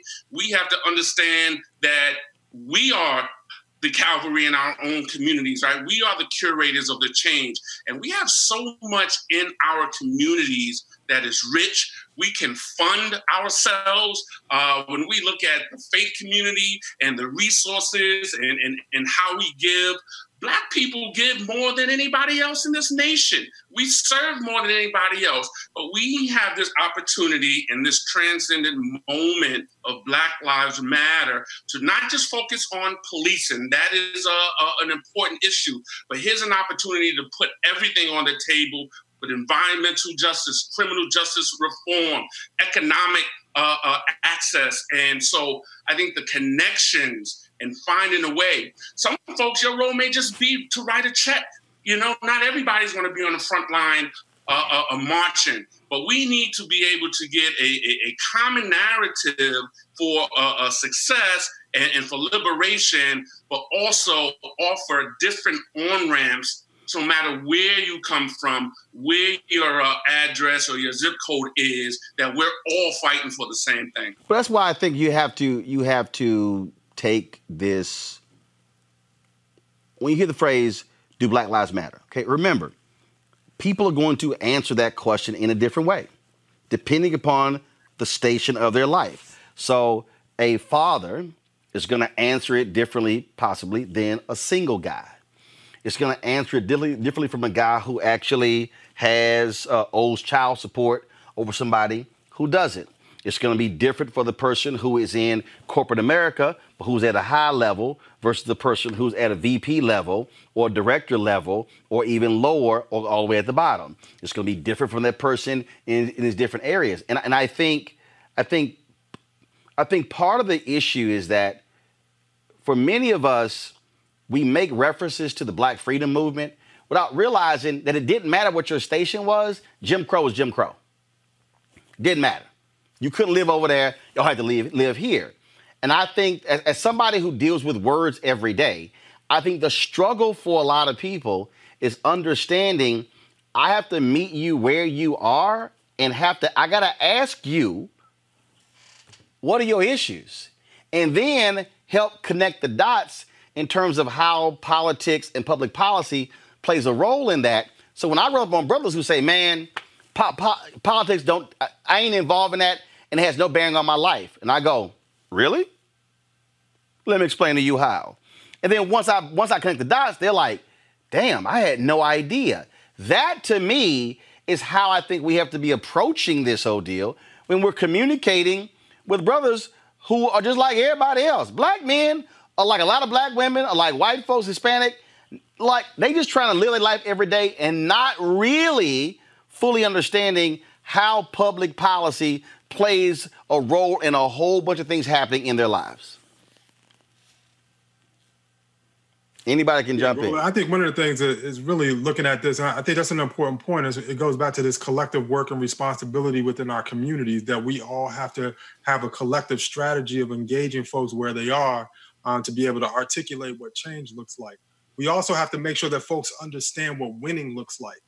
Too often in our community, Black men, even as we become more successful in life, it's still difficult to see what winning looks like because there's always this struggle for the next thing. And so even as you're talking to young folks, I got a 19-year-old son, a 13-year-old son, and a 17-year-old daughter. And it's helping them to understand what winning looks like when they hit that wall of apathy around everything that's going on in the world around them, about what they see in the streets, the failures of government, the failures of, and helping people to understand that you have to put in work in order to create change. I mean, this is not a passive thing. I mean, even if you're in the boardroom, you know that a Black CEO is making less than the white CEO doing the same job, right? So the racism impacts folks on all different types of levels on the socioeconomic spectrum. We have to help folks understand what winning looks like and understand that it is about our collective liberation and freedom. That the only way that we get at collective liberation and freedom is if we work together across spectrums, that we don't all have to be exactly the same. We don't have to flow the same way, but there's the same boot that's on our neck no matter where we are on the spectrum. Anybody want to respond to that? Well, Roland, and I think that what Diallo said was right on point, and that's not just a piece about what happens for Black men. That's just Black men, Black women. That's all of us.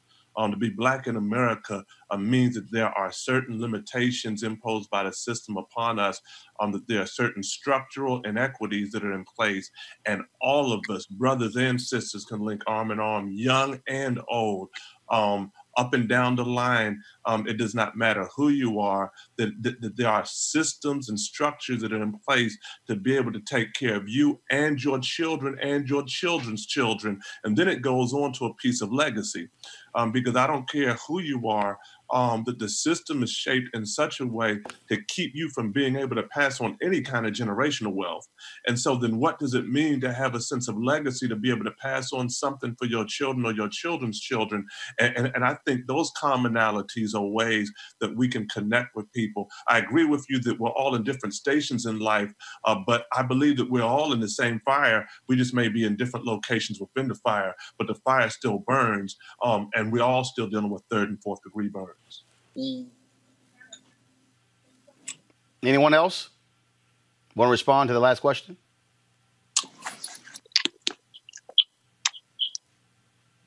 So let me pick up. I want to pick up on that because again, and break it down even further.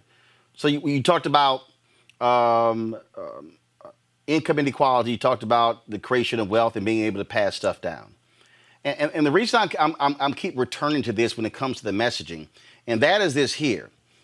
If I'm talking to a brother who's a homeowner, I'm going to have to talk to him in a different way than a brother who's a renter, than a brother who lives with his parents. I'm going to have to talk to somebody in a different way. And I think part of this, a lot of times, is real easy. I think it's easy on us when we talk about the collective, because we sort of want to be able to say, okay, everybody I'm talking to, we're all dealing with the exact same thing here. But it's degrees. I've actually heard Black men say, hey, on a daily basis, I don't have that same encounter with police. So that's really not my number one or number two issue. This is. And so I think when we're sitting here dealing with this here, I think the first thing we got to do is, it's sort of like what Ella Baker said to SNCC students when they went south. Ella Baker said, look, don't think these sharecroppers who don't have a 2nd or 3rd grade education aren't smart. She said, take off your college clothes, and she said, put on your overalls and ask them, what is it you want to see change? And I'm here to help you with that, not tell you what it is to see change. And I think somebody made a point earlier how oftentimes we're talking in panels, but we're not listening. To me, that's where it starts. When I encounter somebody at a brother at Dulles Airport, brother said, man, I saw your video and you said folks were stuck on stupid who didn't vote. He said, well, I didn't vote in the last election. Was I stuck on stupid? I went, yep. And he saw his eyes got big and he got deflated. I said, and I'll tell you why. I said, what are the 3 most important things that matter to you? And then he told me. And I stood there and I said, the president of the United States impacts those 3 things this way. And then I broke it down. I said, governor impacts it this way. Mayor impacts it this way. And he stood there. He said, I will not make that mistake again. I'm absolutely voting this year. He said, thank you for explaining it to me. And I think that's what doesn't happen enough. We don't ask, what do you care about? But then we then don't connect the dots and wait for them to go, now I see it. Well, I think for me, Roland, that's a very serious problem that we have as Black people. I think, if you don't notice that if you are a homeowner and 95 or 98% of the people that live around you don't look nothing like you, and that doesn't bother you, then there's really nothing I can tell you. If you have a lot of money and you don't realize that most of the people in your circumference don't look like you or come from communities that look like you or that the same culture that you have, and that doesn't bother you, then I might not be able to engage you. If those things don't bother, if you don't look and say, I have these things, but 90% of the people that I know that come from my community that look like me don't have those things, and that's not something that you want to change, then that's an issue that we really have to focus on. If I have to tell you one thing that directly impacts you, that might not impact that well, okay, I'm a homeowner, but the insurance that I have doesn't really work for me. Or I have businesses, but the premium is higher for me. If those things if I have to individually impact you and you don't look at it and say, you know what, the majority of people who come from where I come from, my culture, my background, my understanding, where my grandmother came from, the history of where we come from, if that doesn't move you to say, I want all of the people that come from where I come from to have at least the chance to be a homeowner as me, then for me, it's really hard for me to engage those type of people. I have to leave them so they have to figure things out, because my passion and my understanding is for my people and my culture. And, and that's what I fight for, because I understand that every other culture, every other nationality, that's what they do. And that's why they're winning. If we continue to have this ideology about, all right, tell me how does this impact me individually? Because I don't know another culture that says that. They say if throughout my life, anywhere that you go, I live in Fort Lee, New Jersey, which is populated most by Asians. And they make sure that the Asians are taken care of. It ain't too many, there's no stores where Black people own stores in those communities. They make sure that they're taken. When I was incarcerated, every nationality, when you came to a new house, even if you was a Puerto Rican, if you was a white person, if you was an Asian, when you walked into the house, they said, do you have anything that you need? They brought you a care package. They made sure you were safe. Black people weren't doing that because there was this individual mind state. So until we get out of that mind state and realize that just because I'm okay, everything is not okay, I don't know how we're going to win. And the other side of that, though, is that we have to look at the systemic side. And yes, there may be some Black folks that are not doing that, but we also have to look at redlining. We have to look at access to capital for Black businesses and entrepreneurs. We have to look at access to health care. And so I do believe that we also, and I think it was Rev Tony that brought up, that we have to have a systemic approach. I would venture to say that the commonality as a Black man, no matter what your economic status or sexual orientation is, that we want to leave a legacy, right? And I think that is where we can come together work that we have done with the Campaign for Black Male Achievement has been around the Black Male Equity Initiative, and we've talked about legacy wealth, and we have brought together in a room Black men, some of whom were formerly incarcerated, trying to get out of a debt, and others that were doing estate planning. But the central focus was our common faith, our shared faith, and it was done around the history. And I think that once we got to create these safe spaces, but I think that we have more in common infinitely than there are differences, no matter what your zip code or where you live. And that I think that we got to create those spaces around, we all want a sense of legacy. And someone brought up the notion of, generational wealth.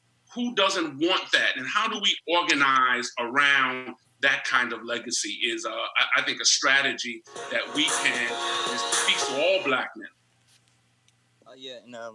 Who wanted to jump in? Yeah, so to piggyback, I think it's important for us to look at it's a macro piece of this and it's a micro piece, right? So the macro level, obviously, we want to be able to live, we want to be able to thrive. I think Black Lives Matter can't just be about police not killing Black people or Black people that's living.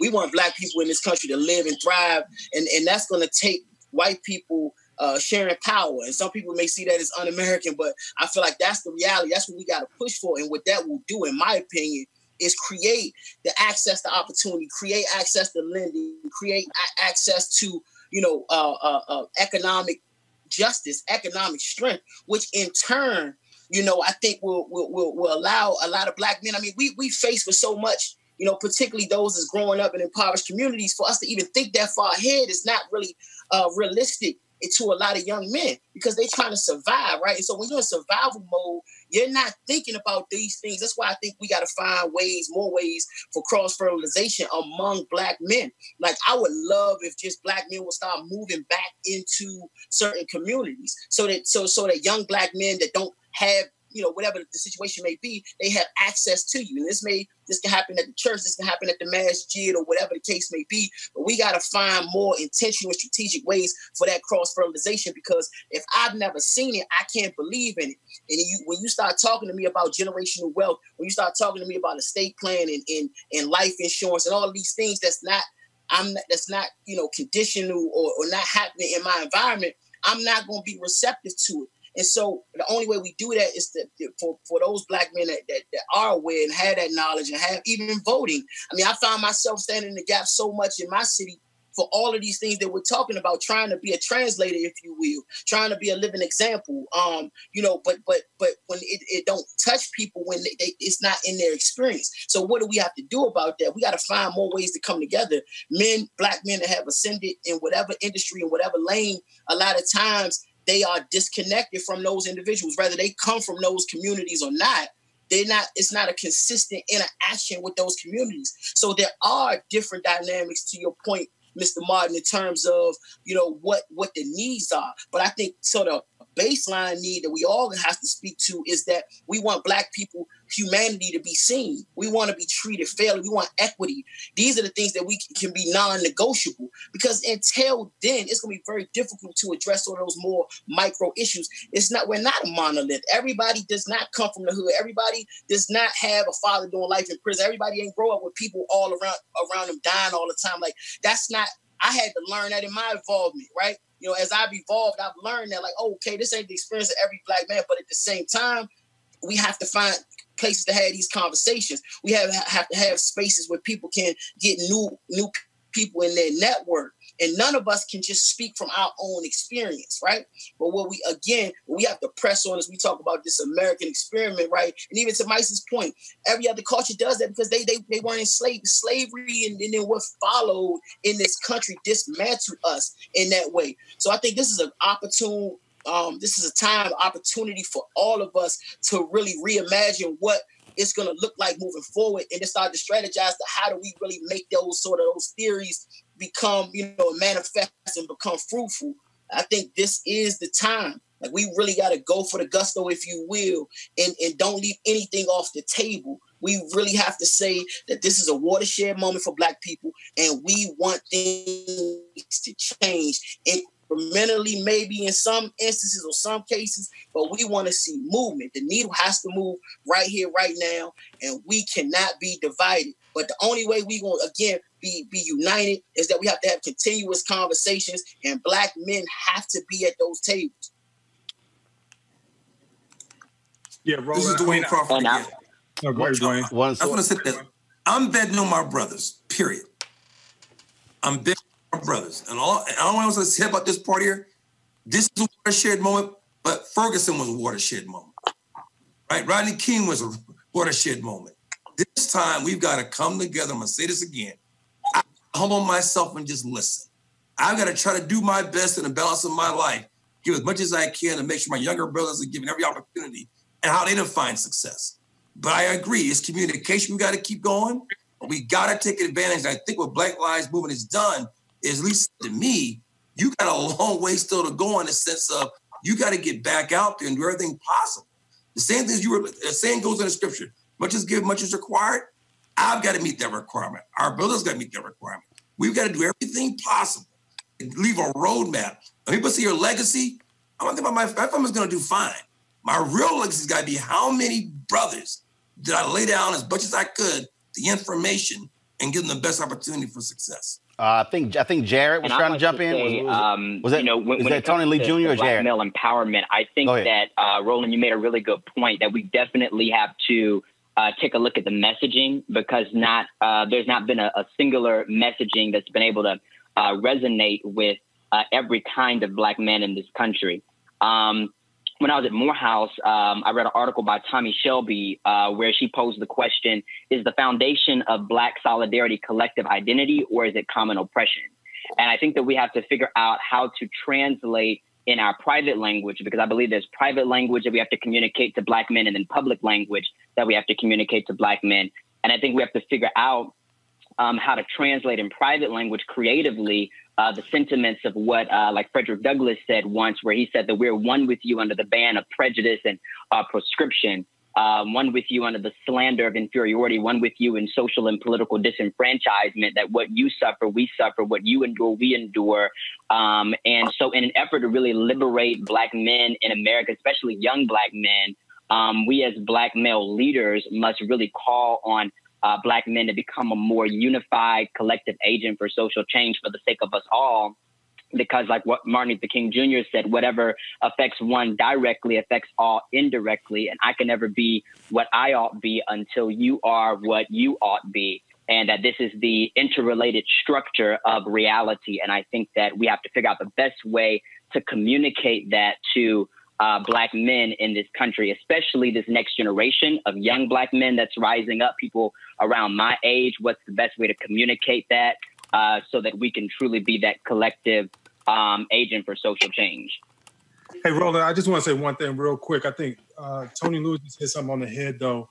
I think in this moment, we have a chance to reimagine what our future looks like. What we've seen through COVID and the disparities that exist in this country across everything from economics to healthcare to police violence, we're seeing that. And so one of the things we need to do is really do a good job of reimagining what our future should look like and what winning looks like. You know, because when you're having conversations with folks, it's great to talk about the problem, but folks need to also hear what the solution looks like and how we plan on working together collectively to get there. And I think if we don't articulate what that vision is, and, you know, to your point earlier, Roland, you said, you know, folks might, like, I don't know any Black folks, and I've interacted with Black folks all across the level, you know, that have not had interactions with police at some point.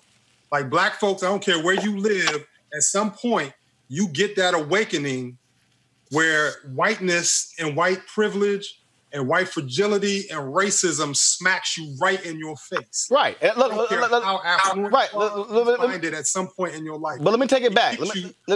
Sometimes it comes late for folks because they're blind to it. Right. And so, but back to the point, it's just really imagining what the future should look like and having the conversations necessary and listening of how we are going to get there collectively. But I'll give you an example. The issue of racial. Hold on one second. Hold on one second. Hold on one second. Hold on one second. Hold on one second. Hold on, Sean, 1 second. Sean, hold on. I'm hold that point because I got to pick up what he just said. Like racial profiling. The reason racial profiling became a national story, it was because black men of a certain income level were being stopped on the New Jersey Turnpike. That's actually how that thing really began to blow up. So what happened was you had brothers and sisters who were making good money. You're muted. You're muted. I'm all of that. Okay. Okay. Here's the deal. Here's the deal. You have black men. Sean, hold on. Sean, 1 second. Black community. Sean, hold on. Looks like. Sean, hold on. The side of that, we are not responsible for ending white supremacy. White people are responsible for ending white supremacy. If we can find $3 trillion in 2 weeks to respond to COVID-19. Because that was important, and I agree that is important. We can find $3 trillion for reparations.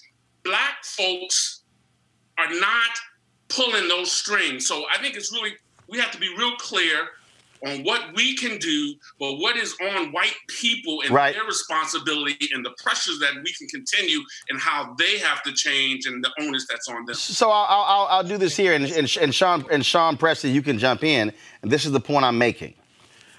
The racial profiling issue became national when black people of a certain income were being stopped by cops. And what that hit them in the face was, I might be able to drive a Mercedes or a BMW, but I'm no different than somebody else who doesn't have my income. And so what happens, so you're absolutely right, people are hit. So African Americans who move into upscale neighborhoods, and then they're being stopped. Well, do you live here? Why are you? And they're looking for homes. All of a sudden, it's like, whoa, hold up. Yeah. So now they begin to realize my education, my degree, my salary, none of that stuff still matters. I'm still seen as a threat in the neighborhood. Sean Preston, I think what we have to do is, again, when it comes to hitting folks on these issues, it's like anything else. I'm gonna get you. I got to get to you where you are. Now, one person may be here, one person may be here, but I got to get to both of y'all. So I got to figure out how to get to you to realize we in this thing together. But I got to first figure out. I got to meet you where you are, and then then that means not bringing you up. That's great.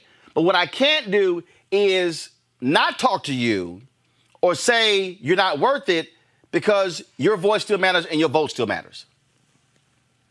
Agree. Like a lot of times in our communities, we often say like what a person needs instead of asking them what do they want. Like I see that on an everyday basis where we just preach, and we never ask our communities like what do we want?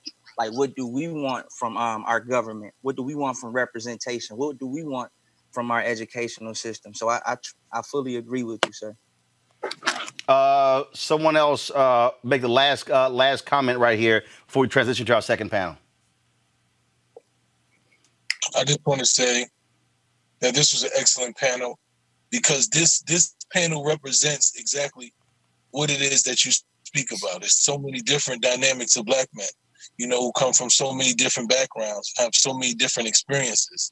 And these conversations have to continue in order for us to get to that one point, that one thing that we all can connect upon that makes sure that we get the equity and the not just survival, but we're able to thrive and live as black men. So I appreciate this conversation. All right, then. Gentlemen, we certainly appreciate it. Folks, don't forget, you can go to the Black Youth Vote pages on Facebook, Instagram, and Twitter as well. Thanks a bunch to all of you. And I'll just go ahead again, read your name. So just real quick here, big shout out for participating in this first panel conversation, Jared Sawyer, also Sean Dove, Diallo Brooks, Reverend Tony Lee, Dwayne Crawford. We have, of course, Tony Lewis Jr., and also Sean Preston and my son. Folks, we thank you very much. And my son, glad to see you, my homeboy, to drive off in your car. All right. Peace and love, y'all. That one's got ugly, man. I love y'all. Be safe. Love y'all. Peace, man. All right, folks. We're going to take a break right now. We're going to then pull up our second panel. So we're going to go to a break. We'll be back on Roland Martin Unfiltered.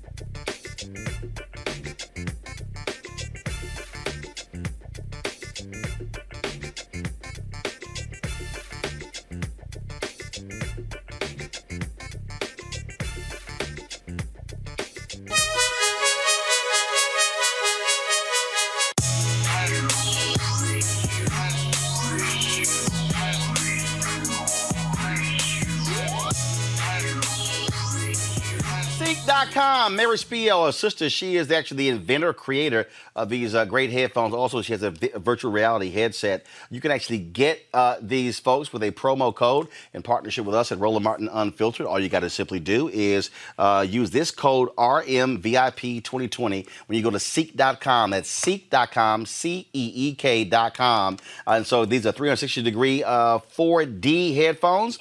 You can use them for gaming. You can listen to music. You can also, of course, use them for, any number of purposes. Absolutely fabulous. You also see there the virtual reality headset they have as well. And so you can use that promo code for either one of these two devices. And we certainly appreciate them being a partner. Seek.com. The promo code is RMVIP2020. All right, folks, I told you, again, we appreciate all the folks who join our fan club. Folks have sent us some phenomenal letters.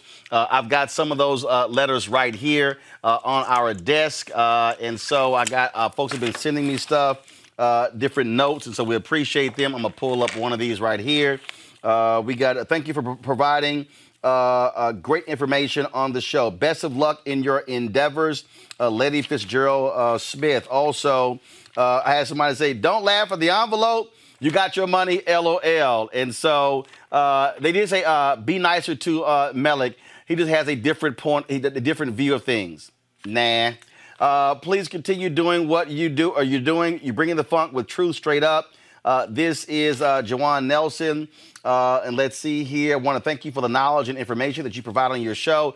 You had the CEO for Operation Hope on your show, and the information I obtained, I was able to pass it on to some of the small black businesses in Hobbs, New Mexico.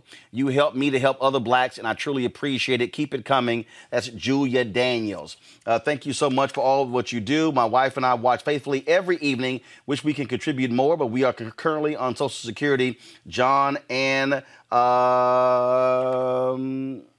Teresha Henderson. I think that's what it is. If it's not, I'm sorry. And so, folks, if you want to join our Bring the Funk fan club, your dollars go to support this show. Simply go. You can use Cash App, $RM Unfiltered. You also have PayPal.me/R Martin Unfiltered. Venmo.com/RM Unfiltered. You can also send, of course, a money order to our address. New Vision Media Inc. NU Vision Media Inc. Do me a favor, make it out to that, not the show. So because that's the name of the parent company. 1625 K Street, 1625 K Street Northwest, Suite 400, Washington, D.C., 2006. All right, folks, y'all know what time it is. No charcoal grills are allowed. I'm white. I got you, bro. Illegally selling water without a permit on my property. Whoa! Hey! Give us your ID. You don't live here. I'm uncomfortable. Y'all. So y'all know they announced that they're removing the imagery from Aunt Jemima. Well, this week, Donald Trump went to Arizona talking to the Turning Point USA youth meeting. That's that Charlie Kirk, Candace Owens group, a bunch of idiots. Lord, y'all, here's this stupid white woman, a student who shared her knowledge, her unbelievable expertise about Aunt Jemima on yesterday. Aunt Jemima was canceled. And if you didn't know, Nancy Green, the original first Aunt Jemima, she was a picture of the American dream. She was a freed slave who went on to be the face of the pancake syrup that we love and have in our pantries today. You know what? That child is so dumb. I want y'all play that again. Just play that again. Play it again. Aunt Jemima was canceled. And if you didn't know, Nancy Green, the original first Aunt Jemima, she was a picture of the American dream. She was a freed slave who went on to be the face of the pancake syrup that we love and have in our pantries today. Y'all,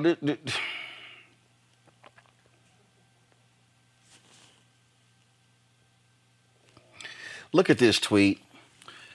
I mean, there is a complicated story about Nancy Green and how she made and used her wealth, but the presentation of the image was absolutely derogatory, and this Turning Point person does not get it at all. She was a figure of minstrelsy. Y'all see that? These people are clueless. I mean, they're nuts. They have no idea what the hell they're talking about. I don't even understand. All right, folks. Wow. Here we go. Ready for our second panel? Let me know, please. I truly don't understand these folks. The bottom line is they can't handle really what's happening in this country, that we really are sick and tired of these images. And then they're like, how dare you actually want to change them? That's what's going on. All right, folks, ready for our panel 2 for our National Coalition of Black Civic Participation? I'm going to introduce the panel. First, let me know when they're pulling up. But here are all the folks in the second panel. Daryl Coles, National BYV Project Assistant Intern with the National Coalition of Black Civic Participation. Demetrius Briscoe is National Black Justice Coalition, Pink Cornrows. Tommy Dortch Jr., Chairman of the Board of the NCBCP, Chairman also 100 Black Men of America. Desmond Meade, he is the President of the Florida Rights Restoration Coalition. Bishop Staccato Powell, Bishop AME Zion Church, Western Region, President Board of Bishops, AME Zion Church, also Reverend Lennox Yearwood, President and CEO of the Hip Hop Caucus, and Hassan Solomon. He is the National Coalition of Black Civic Participation, Board Member, Legislative Director for the International Association of Machinists and Aerospace Workers. Those are our panelists for our second discussion. This discussion is going to center on black men. as organizations in terms of how we could take. So the first conversation we talked about black men. The first conversation we talked about black men, and then of course as individuals, how we reach them. This one we're talking about organizations, how we use our organizing power to be able to affect change.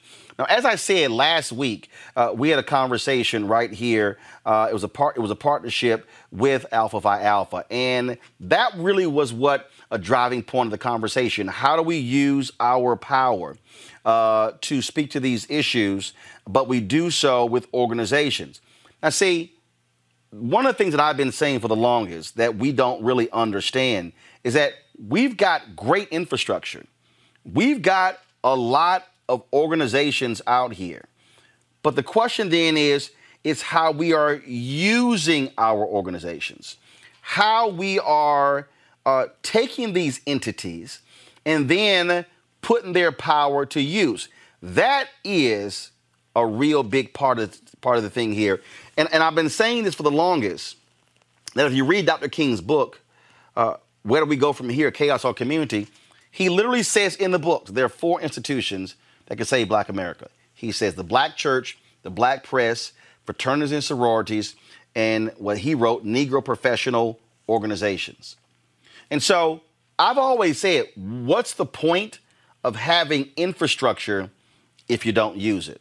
What's the point of having 100,000 members? What's the point of having chapters in different cities if you are not using it?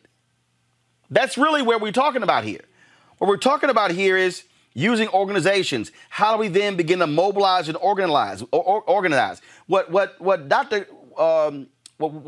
Barber's been doing is important, because what they have been doing is mobilizing and organizing. What they have been doing is training, going city to city, organizing people. That's what we have to have more of. And I think too often our organizations are so focused internal, what's happening within the organizations, as opposed to how we can use our power external. And so what I'm trying to do, I want to pull up some of that conversation and play some of that, because that you missed last week. And so, okay, folks, we got our panel ready. Okay, well, so there we go. All right, the panel is there. All right, so Lon, do you have another introduction? No, I'm fine, but I just want to say that I appreciate what you're doing. A very powerful first session. The second one should be just as good, because you've got a lot of power in the community in terms of the spiritual community, 100 Black men. So go at it, Roland. It's all yours, man. All right, Tommy Dortch, I want to throw it over to you first. You're the chair of the National Coalition of Black Civic Participation Board. This is what I was just saying, is that we have lots of organizations. But I simply believe, and I've been saying this for a long time, that we are not properly maximizing our leverage, our resources, and our brain power to be able to affect change. If there are city councils and school boards and county commissioners and state legislatures and Congress, if they don't know when they see black and gold or crimson and cream or pink and green, or if they don't see that symbol, that lapel pin, 100 Black men, if they don't see Prince Hall Masons, if they don't see that, that means that we are not properly leveraging our power externally. We're too focused on our internal dynamics. Right. Well, Roland, you're right. And that's why we have to be advocates. I have all of my chapters of 100 Black Men of America have to have public policy committees, because they have to make a difference in their local communities. And so those are the things that we understand. What good is to have a potential for power if you don't use it? And we have to be prepared also to call out our own people in our own community. Like Senator Scott today wanted to water down what the Congressional Black Caucus has worked for some time to get us this new Justice and Policing Act. What we have to do as an organization is understand we've got to make a difference everywhere. I've got 18 members of Congress. I've got mayors and city council people all throughout the country. But the key for us, and that's why the coalition is so important. We have 70 members, but all 70 members of the National Coalition on Black Civic Participation don't always show up. It's the coalition effort. We came together during the hurricanes and all, and then we die out. We get excited from Trayvon and want to do something, then it dies out. We've got to work collectively.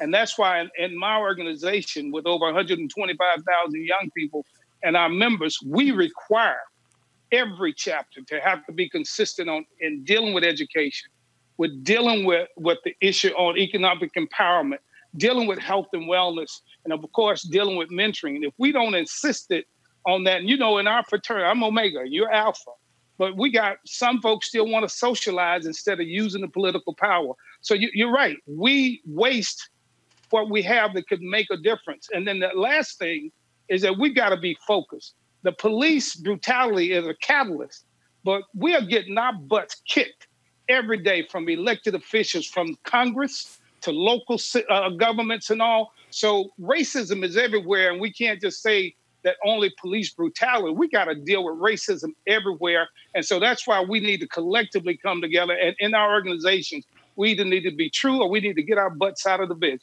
Hassan, you're with the machinists and aerospace engineers.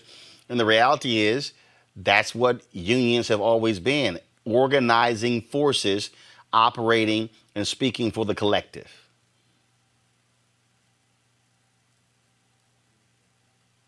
Do we have Hassan there? Hassan, if you're there, unmute yourself, please. I'm here. Go right ahead. Go right ahead.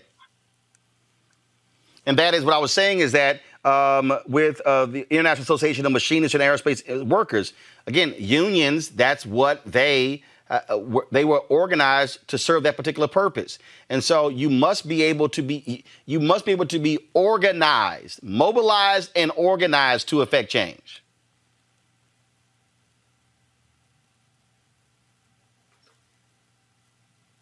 Hassan, go ahead. Yes, no, I couldn't agree with you more.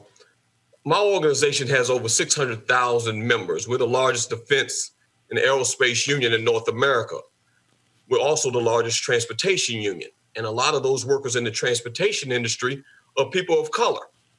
And our goal is to make sure that they understand why elections matter. They understand, most importantly, why their vote matters. And I listened to you earlier and you talked about connecting the dots. And that's exactly what the Machinist Union tries to do. We educate our membership on how important the electoral process is. You know, the game is the economy.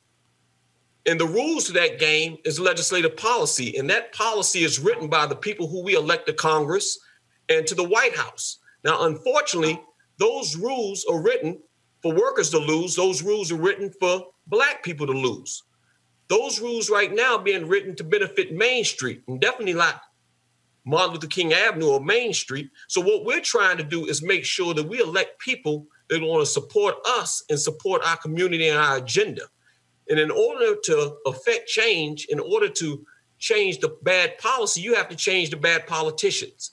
And so that's what we try to do. We try to educate our members on a daily basis. And we start early. We don't wait till just election time to start doing our voter mobilization and education program. We do it every year. We don't wait a couple of days before the vote. We're doing that program monthly, weekly, in the union halls and in the community. Desmond Meade, you led Amendment 4 there in Florida, which restored the voting rights for formerly incarcerated. That was a 10-year effort. You could not have done that if you did not mobilize and organize. Speak to how critically important it is where groups chose to get behind your effort as opposed to you trying to go to individuals, why groups mattered. Yo, definitely. I tried the solo ride. First of all, thank you for having me on, Roland, and of course, the National Coalition on Black Civic Participation. Early on in the campaign, it was basically a one-man show, and I realized that, at the end of the day, I even reached out to you, Roland, because I thought that this was an amazing opportunity to get the Divine Nine engaged in trying to collect petitions to help put amendments for on the ballot. And so, definitely, I know you're going to hate this, but, the Mega Sci-Fi, they definitely stood up. The Delta stood up, the AKA stood up, and really gave us a big push in a lot of our communities in which we needed that help. There was still a lot left to be desired, and I'm going to be completely real. But we're an organization that believe in second chances. And so guess what? The Divine and I have a real second chance to get down and dirty. And here's the key, because I think your first panel really touched on something, Tony Lewis and my son. When we talk about, so often we get caught up in only wanting to talk to the people that we're comfortable with talking to, right? And this is the time in our election where folks really have to talk to people who they're not comfortable. They got to talk to the Pookies and the Ray Rays, right? They've got to go to the hood, in the streets, on the corners, and have those conversations, because those people in our communities are people that have traditionally been ignored, right? And so we're hoping that this time, and with this movement that we see throughout the country, that folks are understanding that Pookie and Ray Ray is just as important as Dr. So-and-so and Sora so-and-so and Brother so-and-so and Reverend so-and-so, that Pookie and Ray Ray can bring the heat, and they could actually be that force that takes us over the top. And that is the thing that Bishop Powell, we've had look for decades. The church has served as that, but what you have now, and I don't think a lot of people really understand this. What you're seeing now, you have the greatest increase has really been non-denominational. Now, people say that's wonderful, but the thing about non-denominational, you're actually not linked to anybody else. So the great thing about denominations is that you have infrastructure. And so when you have infrastructure, you're able to actually place a single call, send out a single email, and now all of a sudden line people up to be able to get behind an action. So how are you, in this moment of Black Lives Matter, how are you emphasizing among the AME Zion Church what needs to be done using that infrastructure to be agents of change? It's historically documented that the Black church has perhaps been at the forefront of every movement of transformation in this nation and even around the world. When you look at the civil rights movement, Martin Luther King was a strong voice, but he was also an African-American preacher. We can also document things down in Montgomery, where the AME Zion Church was at the forefront. We have the Black Methodist United that consists of the AMEs, AME Zion and CME Church. And 10 years ago, we had a great gathering in Columbia, South Carolina, and we came out with a male investment program targeted at a strategic, systemic, sustainable initiative to address the very things that we are seeing right now. What we have to do is not simply talk the talk, but as Tommy has said and others, we have to now operationalize and mobilize and implement these strategies. And even on the first panel, one of the recurring themes was not simply the vote, which is very important. We have to do that. We have to not just go to the polls, but we have to begin to take advantage of the early voting process. There are groups like Sojourners and the Skinner Institute, along with the Black Church. They have a Lawyers and Scholars Day where we can now vote early. So we have to mobilize our people in the churches to vote early. Though we're not gathering in the sanctuaries as we have done before, the church is not just a building. We have to continue to have linkages with our people and mobilize them to the significance of what's happening at this very moment, not just with Black Lives Matter. But the key thing is we have to now ensure that we have our own. Everything we need, we have. We don't have to wait for anybody to fund our causes or to do anything. We spend perhaps more money in the U.S. economy on things of luxury than anybody else in this society. Now we have to have our own banking institutions, not just the small time mom and pop lending agencies, but a global bank that links us from this country and all African Americans of the diaspora to the continent of Africa, where we have the greatest resources on all the planet.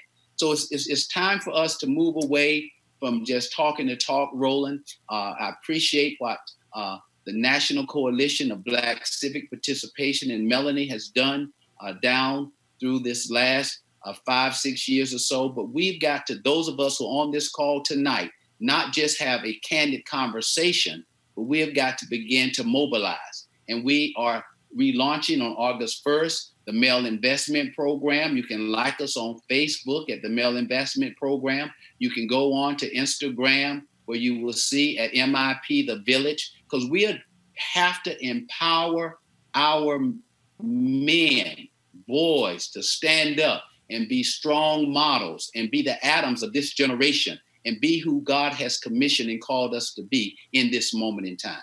Apollos, again, infrastructure matters. How is your organization mobilizing and organizing specifically Black men when it comes to what's happening right now in the streets, but also in the suites?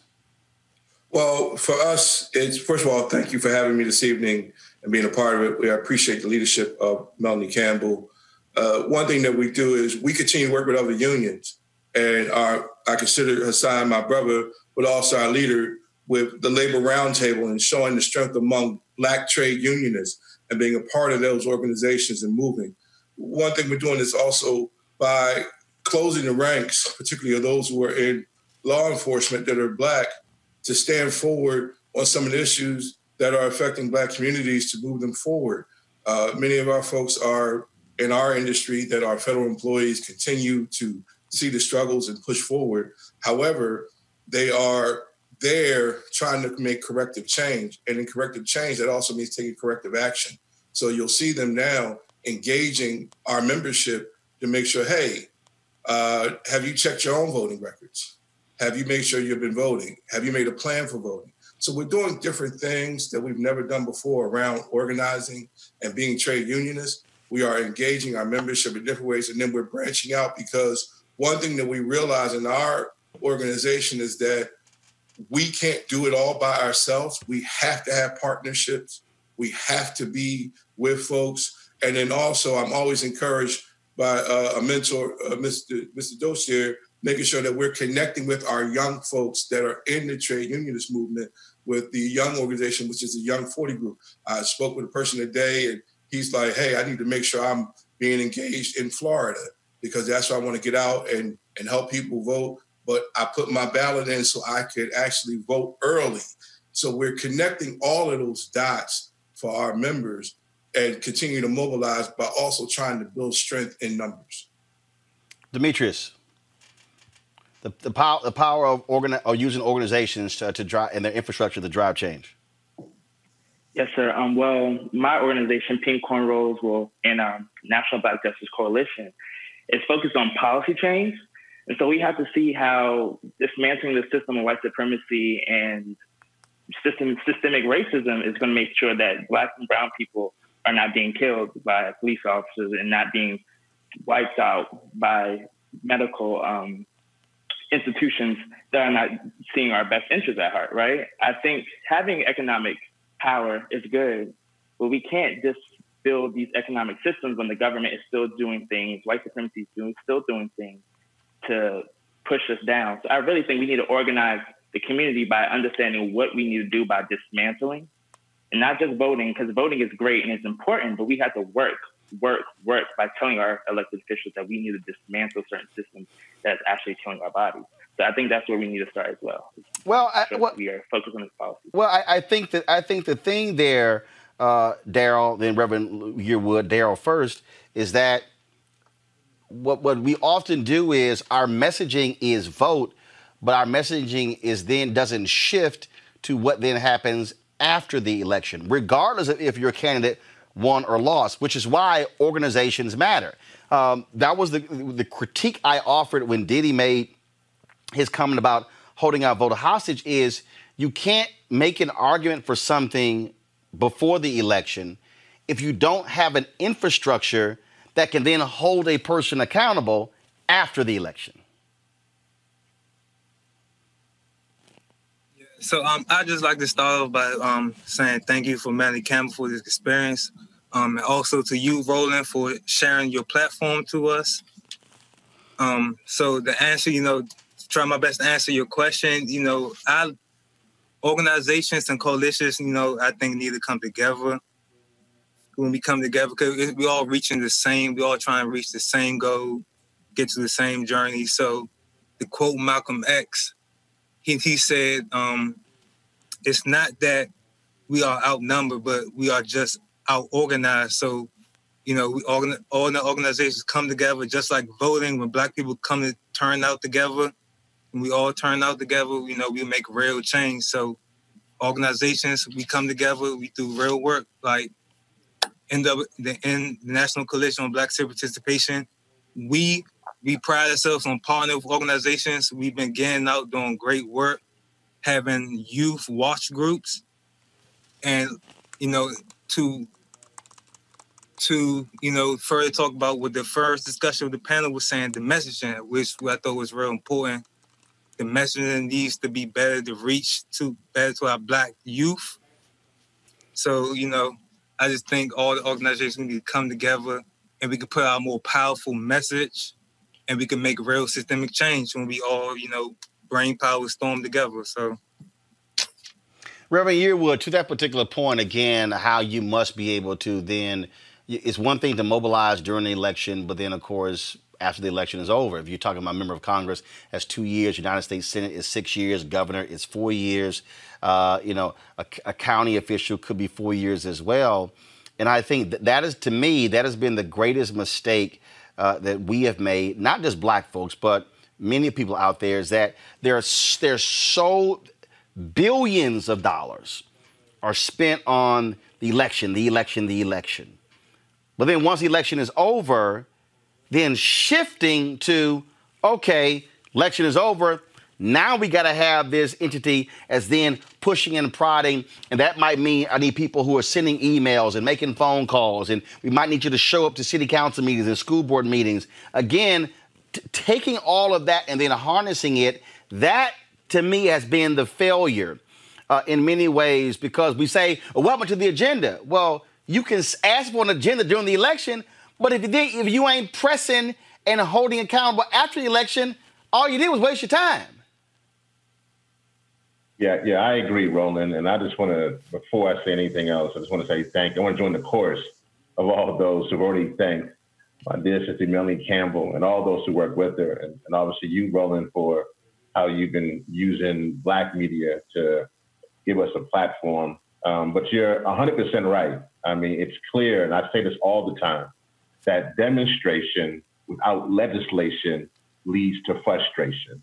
And if we're only focused on the demonstration, but not on how we are shaping policy, then we're going to continue this circle of confusion. The most important time in any president's tenure is in the first 100 days.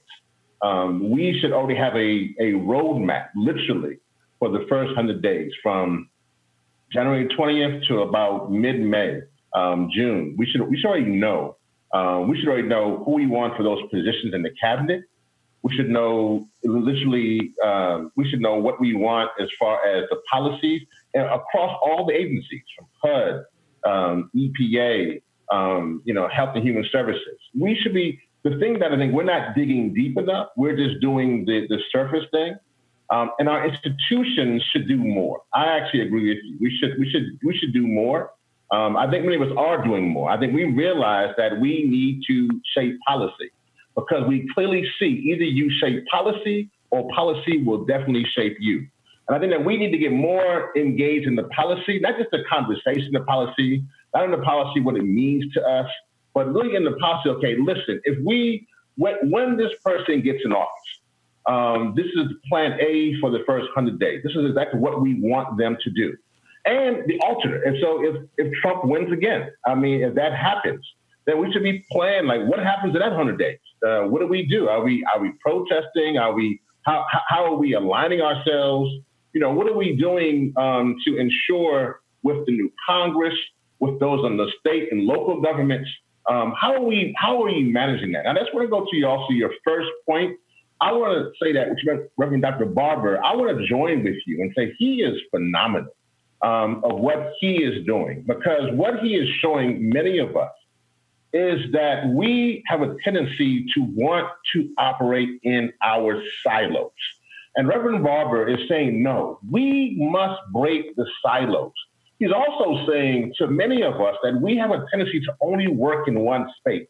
Like we're in voter registration, we're in voter protection, which is critical, but we just stay in that space. Or we're in the movement for Black lives, or we're in labor, we're in the church.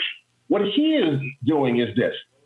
He's saying that these other spaces that have traditionally also been run by our white counterparts, I'm not just going to leave that to them. So if it's militarism, I'm going to be in that space. If it's the environment, I'm going to be in that space. If it's poverty, I'm going to be in that space. So what Reverend Barber is doing is saying that, listen, it's all linked together. We must break down the silos. And that's why you're seeing this tremendous success around the Poor People's Campaign. But definitely, to your point and to your question, we have to get much more serious about the first 100 days of the new president's tenure and what they propose to do. Anyone can answer this question, because the thing that, and this segment of the discussion is about organizations and infrastructure. And folks, again, jump out and then we'll pull you up. It's very simple. Not only must you be organized, but you also must train people. And if there's one thing that Reverend Barber's been doing that is the most underappreciated aspect of the Black Freedom Movement, is that SCLC, SNCC, CORE, NAACP, they trained people. They took them through civics classes. They had freedom schools. There are a lot of people today who just want to sort of just jump out there. And I'm like, if you don't go through the training, you don't know what the hell you're doing. Who wants to speak on that? Anybody? So, Desmond? Go ahead, Desmond. Take a part of it if I can. It's Apollos here. I've noticed that one of our partners have kind of picked that back up, which is the A. Philip Randolph Institute. And one thing that Brother Solomon and I have us working on is we have literally gone back and started training folks, particularly on how we engage our communities, going back to barbershops and beauty salons, and making sure we're sitting there talking to folks on Saturdays when they're at their busiest portions, and engaging them on the policy. The one thing that I think that we miss on, that we've engaged with people on, is not just the elections, but also after the elections, watching our elected officials with some of these boards and commissions where things are decided that don't necessarily come before a city council or a county council, and engaging our politicians specifically that, hey, when it comes time for these other appointments, you should be looking at our communities when it comes to zoning. And that's something that A. Philip Randolph is doing when they're having their stuff with Cleola Brown, something that Brother Simon and I are working on with them to engage them with that. And I think that's what we are, to make sure that we're engaging our people, going back to those types of trainings. And also, but not just in our traditional space of at a conference, but at a barbershop and at beauty salons. And I know they're doing that in places like Ohio and in Florida and in North Carolina. Desmond, you want to jump in there. Go ahead. Yeah, because what you were saying just resonated with me, Roland. I mean, because Florida Rights Restoration Coalition, the program that we're running right now, I think is so unique and much needed. Like when we're out there and we're registering returning citizens, right? We're not just registering to vote. We're also giving them surveys that they have to complete, because we want to find out what it is that keeps them up at night. What are the issues that's most important to them?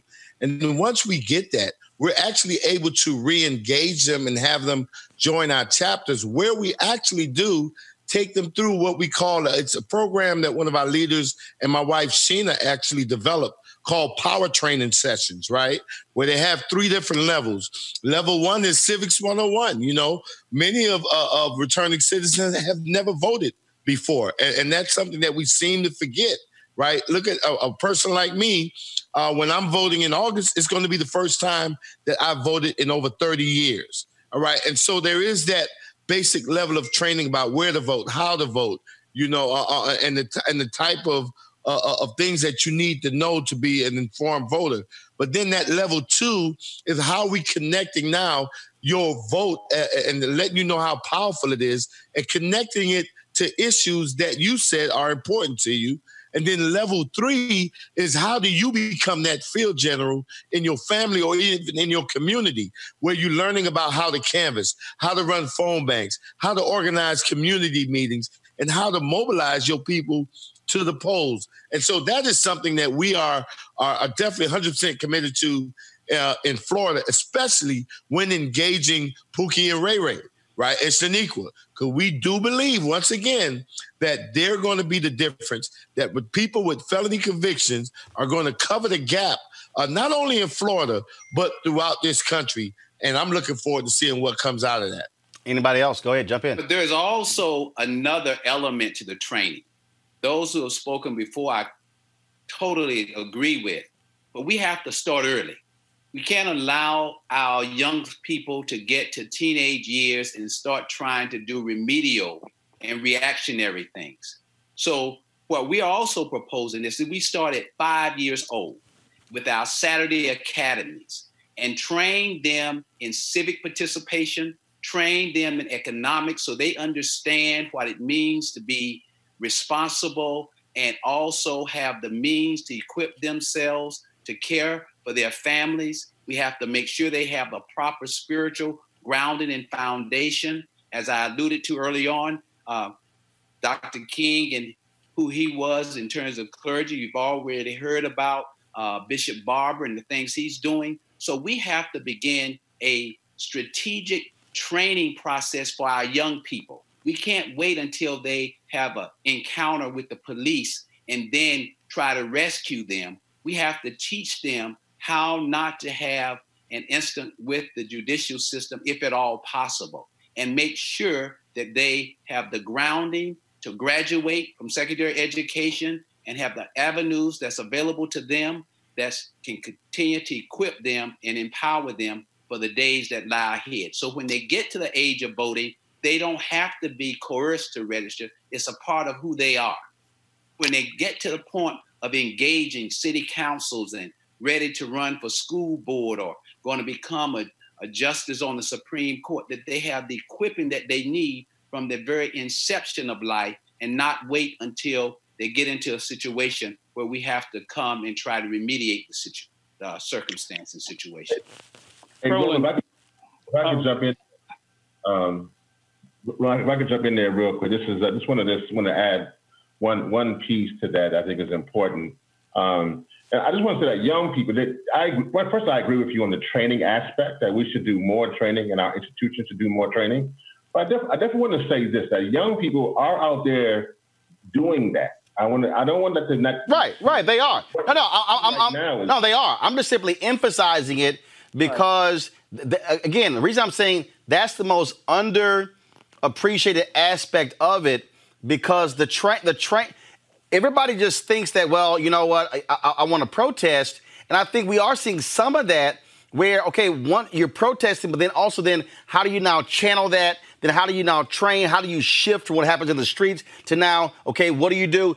The city council committee, the fire and police committee, as opposed, what about city council? Well, you got to go to the committee first before that bill goes to the full council. The training aspect, we got to constantly keep people understanding that our organizations can also be doing that. So Reverend Yearwood, then Tommy Dortch. Yeah, no, thank you for that clarification, Roland. I agree with you on that. I just want to just make sure, because I think that what we're also seeing now with, I think, a lot of the young folks who are out there is because they have been having some real serious conversations. Actually, I think that they're being bold in their analysis. For instance, they want to defund the police. I think those who've been around want to coach that and change that and wordsmith that. And they are very clear on what they want and the reason why they want that. They want to, say, listen, the budgets that are going to these police departments are bloated.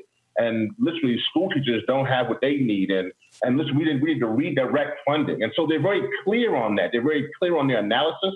They're really clear what they want. So I think that there has been a number of groups, from the Dream Defenders, Hip Hop Caucus, Sunrise, Zero Hour, so many of these young groups that are out there that are having some real serious conversations that maybe we don't see. I mean, I see them, I'm around them. Right, maybe some people don't see it, but they're having some real deep conversations. And it's not just black folk. You have white folk and brown folk and red folk, all these folks coming together, which is now creating the element where you don't see just white allies, but white accomplices. And so I think that we have a new moment here where there is some training, but to your point, as institutions, we should do better. I mean, us being the larger civil rights organizations, we should do much better having that training or giving the resources to these young folks so they can do the training themselves. Tommy, go ahead. And I think what we have to understand is not either or. There are a number of things we must incorporate. The coalition, for example, we're being successful because we have units throughout multiple states. And those units work together. They do training. They do collaboration. We have our Black Youth Vote. And I have to give credit. Our women are far, far ahead of us Black men. And we're trying to address on how we play catch up as Black men. And then even understanding now the conversation, Roland, you mentioned earlier, we're talking about waiting until we get a president. We need to be, and you know, again, we need to be true to ourselves and quit political games of knowing what the reality is.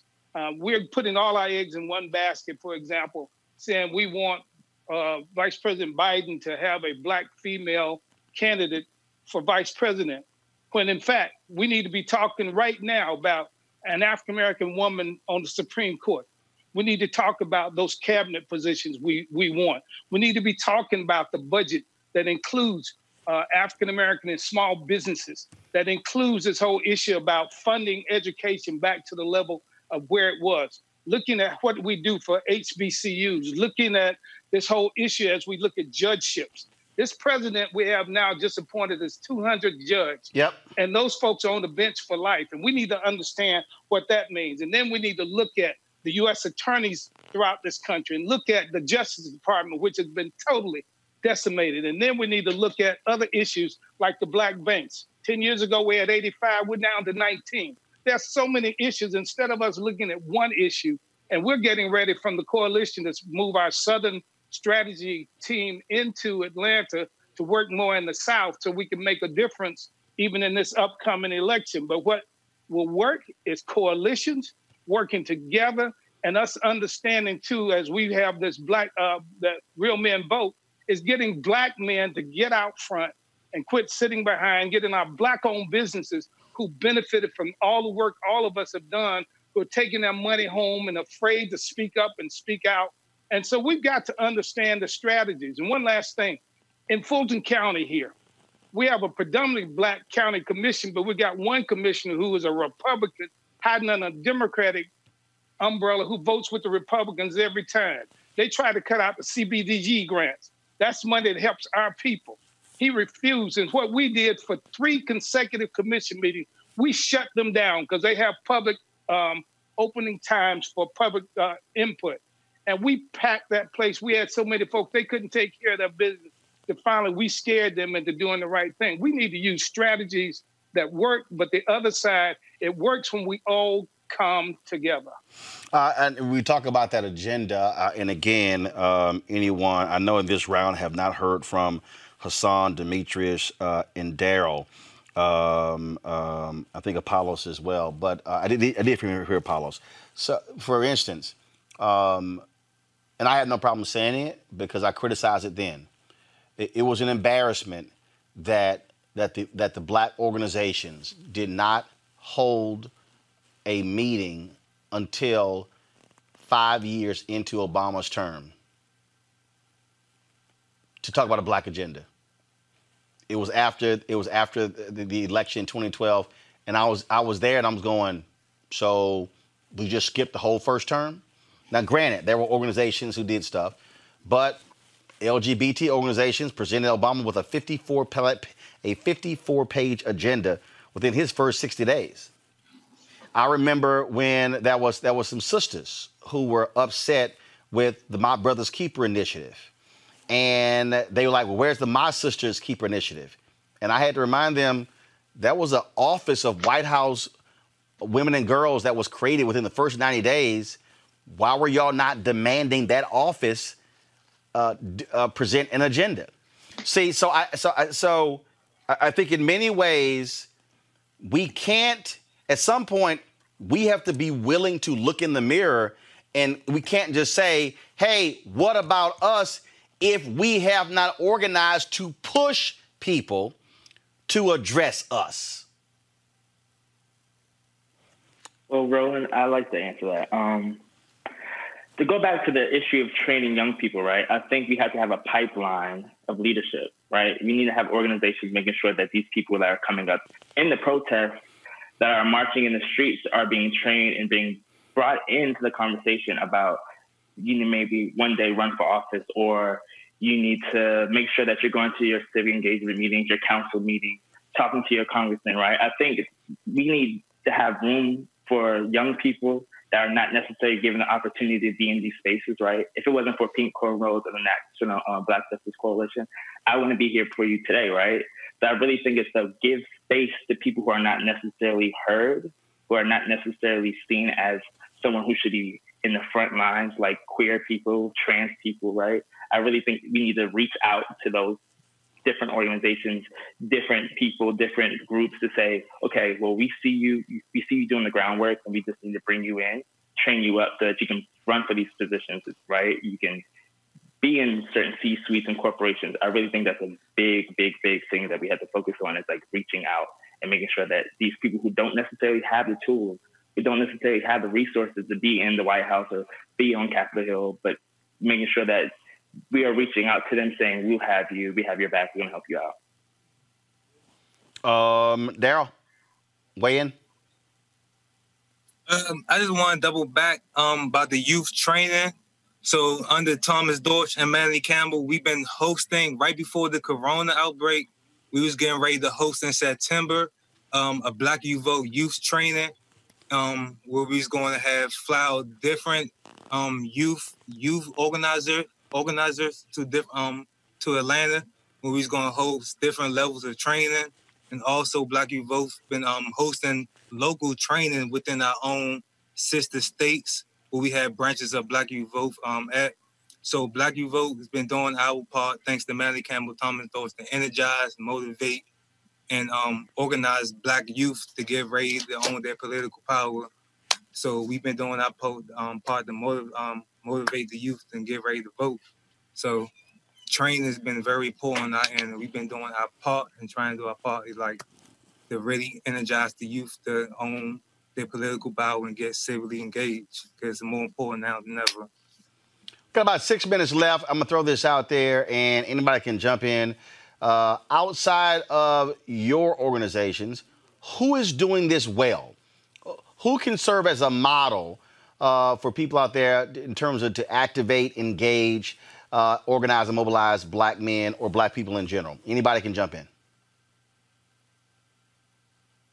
I think there are a number of people that are doing it exceptionally well. Thomas Dortch has been on the front lines with the 100 Black Men.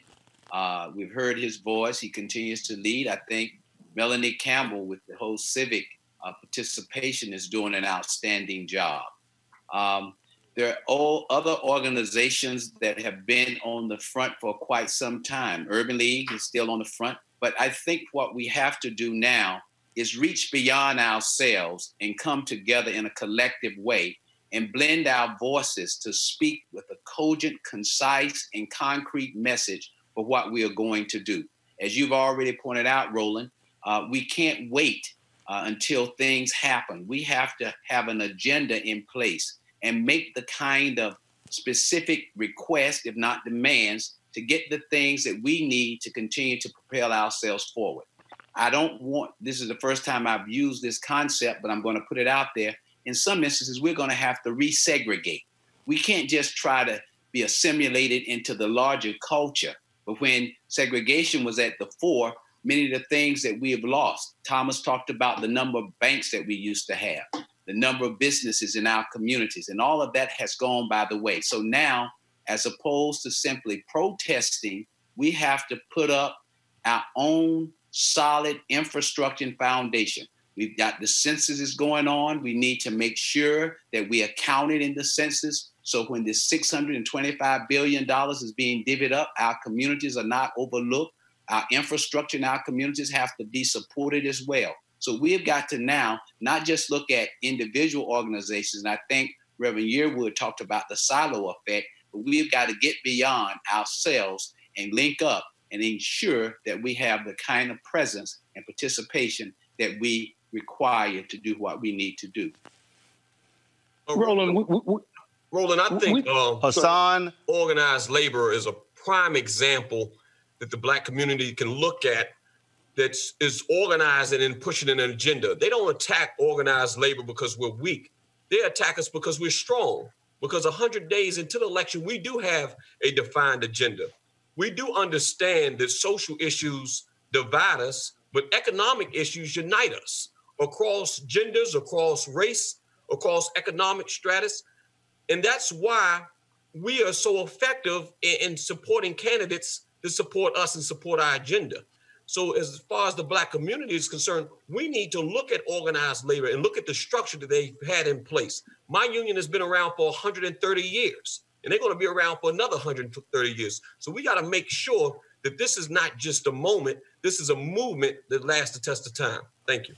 Desmond. And let me just real quick, too, on this is that we have to look at how the structure was done even in the past. There's no one organization that is the best in class. We have to come together. Even with Dr. King, everybody saw SCLC, but the NAACP, A. Philip Randolph, everybody took a piece of the pie and worked it, but they worked it collectively. We need our unions. In the coalition, we have unions.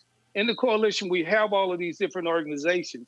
I'm fortunate in the 100 Black Men of America that we have men who come from all of the different fraternities, who come from so many different walks of life, and we take the best in class and incorporate that into what we do. And then we don't have a problem in going outside of the quote membership to other communities because we have to understand we're in this together. And I caution all of us. Last Sunday, I had over 40 young leaders on a call with me. And what we have to do is not, the young leaders need to know how to do it. We need to embrace the fact that they have their thoughts. And what I did with them was talk with them about what their agenda was. And we talked with them as those elders in the village about having an end game. Yes, you demonstrate, but Dr. King and those always had a purpose and saying, okay, when you go in, but the amazing thing is they have agendas. The amazing thing is they're doing voter registrations at all of these demonstrations. So what we have to do is understand there's a time to lead, follow, or get out of the way, and understand that those elders in the village have a role, those who are developing have a role, and our young people have a role. And when we respect each other, then we will get things done. I meet on a regular basis with my hip hop community here in Atlanta because they've said we don't respect them and we don't engage them, but I can call any of them up because they know I respect, and I simply say we need them. They can reach our younger people quicker than us, and we have to make sure the right message is going there. So with all of that, my whole approach is we have to keep working. The coalition is pulling us all together, and we have to be strong enough to say, I don't have to be the first on the list. I don't have to be out front. This is for the family, and we have to work together as a family, and that's the only way we're going to succeed. And embracing people like you, Roland, and others who are doing the things you do. We got to know that we got soldiers out there working for us, and we got to support you and others. Desmond, you want to jump in? And this will be the final comment, Desmond. All right, is Desmond on mute? Desmond, you on mute? Yes, I think this. Thank you so much. Look at you got all that equipment over there. You on mute and set up for me because here's the deal: when you talk about coming together, one of the critical elements that we keep missing is that we're trying to make these decisions and we're trying to create these agendas, but we're not engaging with the people that are directly impacted by the policy. Right. Right now, here this whole country is talking about police brutality, right? But how many people, right, that's actually got a mic, right, that's actually talking on behalf, trying to create these policies are actually people who've been brutalized by the police, right? When you talk about how are we not letting people, returning citizens and formerly incarcerated people, be the driving force, right, behind creating these criminal justice reform policies or reforming these police department policies or even state attorneys or district attorneys. And so we cannot have a complete agenda. We cannot have a foolproof agenda until we are engaging and allowing the people who are mostly directly impacted by the issues that we want to talk about to let them lead, right, to let them actually set the trend or the standard. Because at the end of the day, it's the person that's experiencing the pain the most as have the most investment to actually get rid of that pain and to permanently get rid of it, right? So we're not about taking those shortcuts. We know exactly what's wrong because we've been a part of that system. And it is time for even our leadership and our other brothers that's in position of influence and power to create that space for people like me and so many throughout the country to be able to walk in there. And that brother need to say, you know what?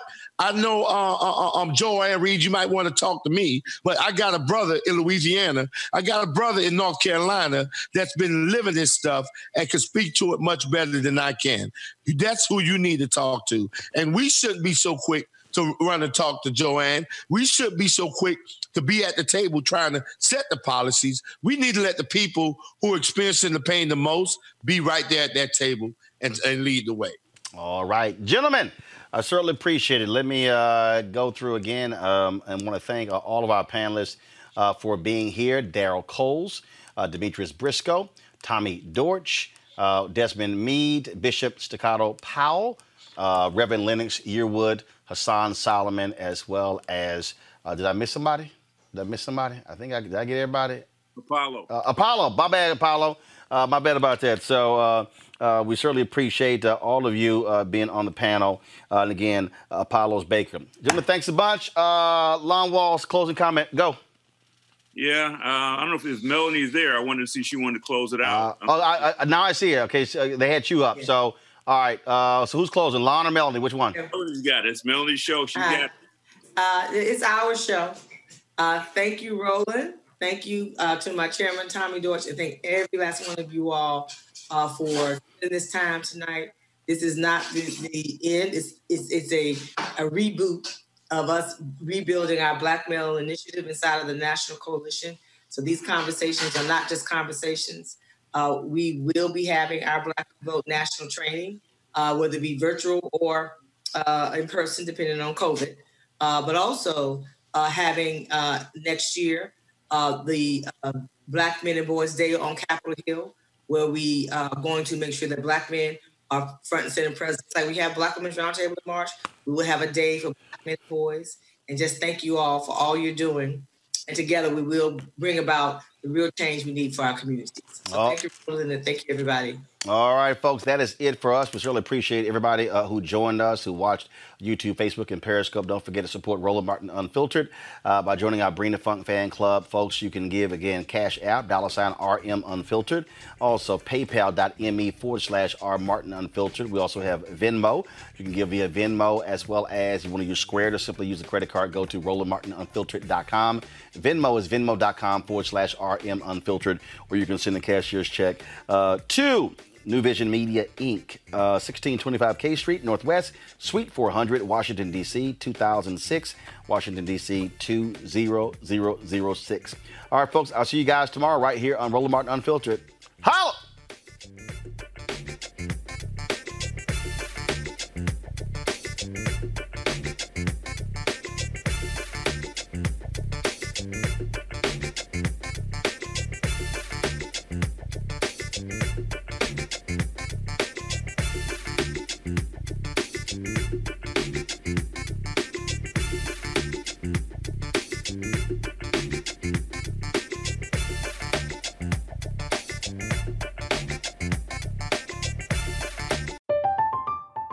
I'm Katya Adler, host of The Global Story.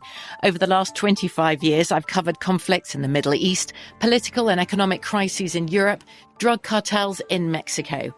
Now I'm covering the stories behind the news all over the world in conversation with those who break it. Join me Monday to Friday to find out what's happening, why, and what it all means. Follow The Global Story from the BBC wherever you listen to podcasts.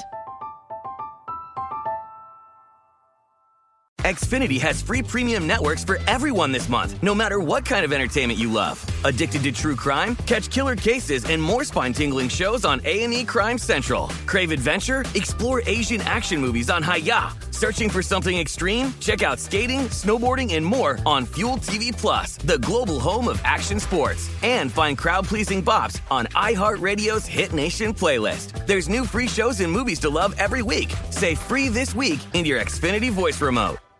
If a new house is on your wish list in the next 5 years, grow your savings faster and experience your dreams with an Ohio Homebuyer Plus account from Kemba Financial Credit Union. A savings account specifically designed to save for a new home, where you can earn 7% APY, a $500 matching bonus, and a $1,500 mortgage closing cost credit. Learn more at Kemba.org. Offer expires March 31st, 2025. APY equals annual percentage yield. Restrictions apply. NMLS 292230. Equal housing lender. Federally insured by NCUA.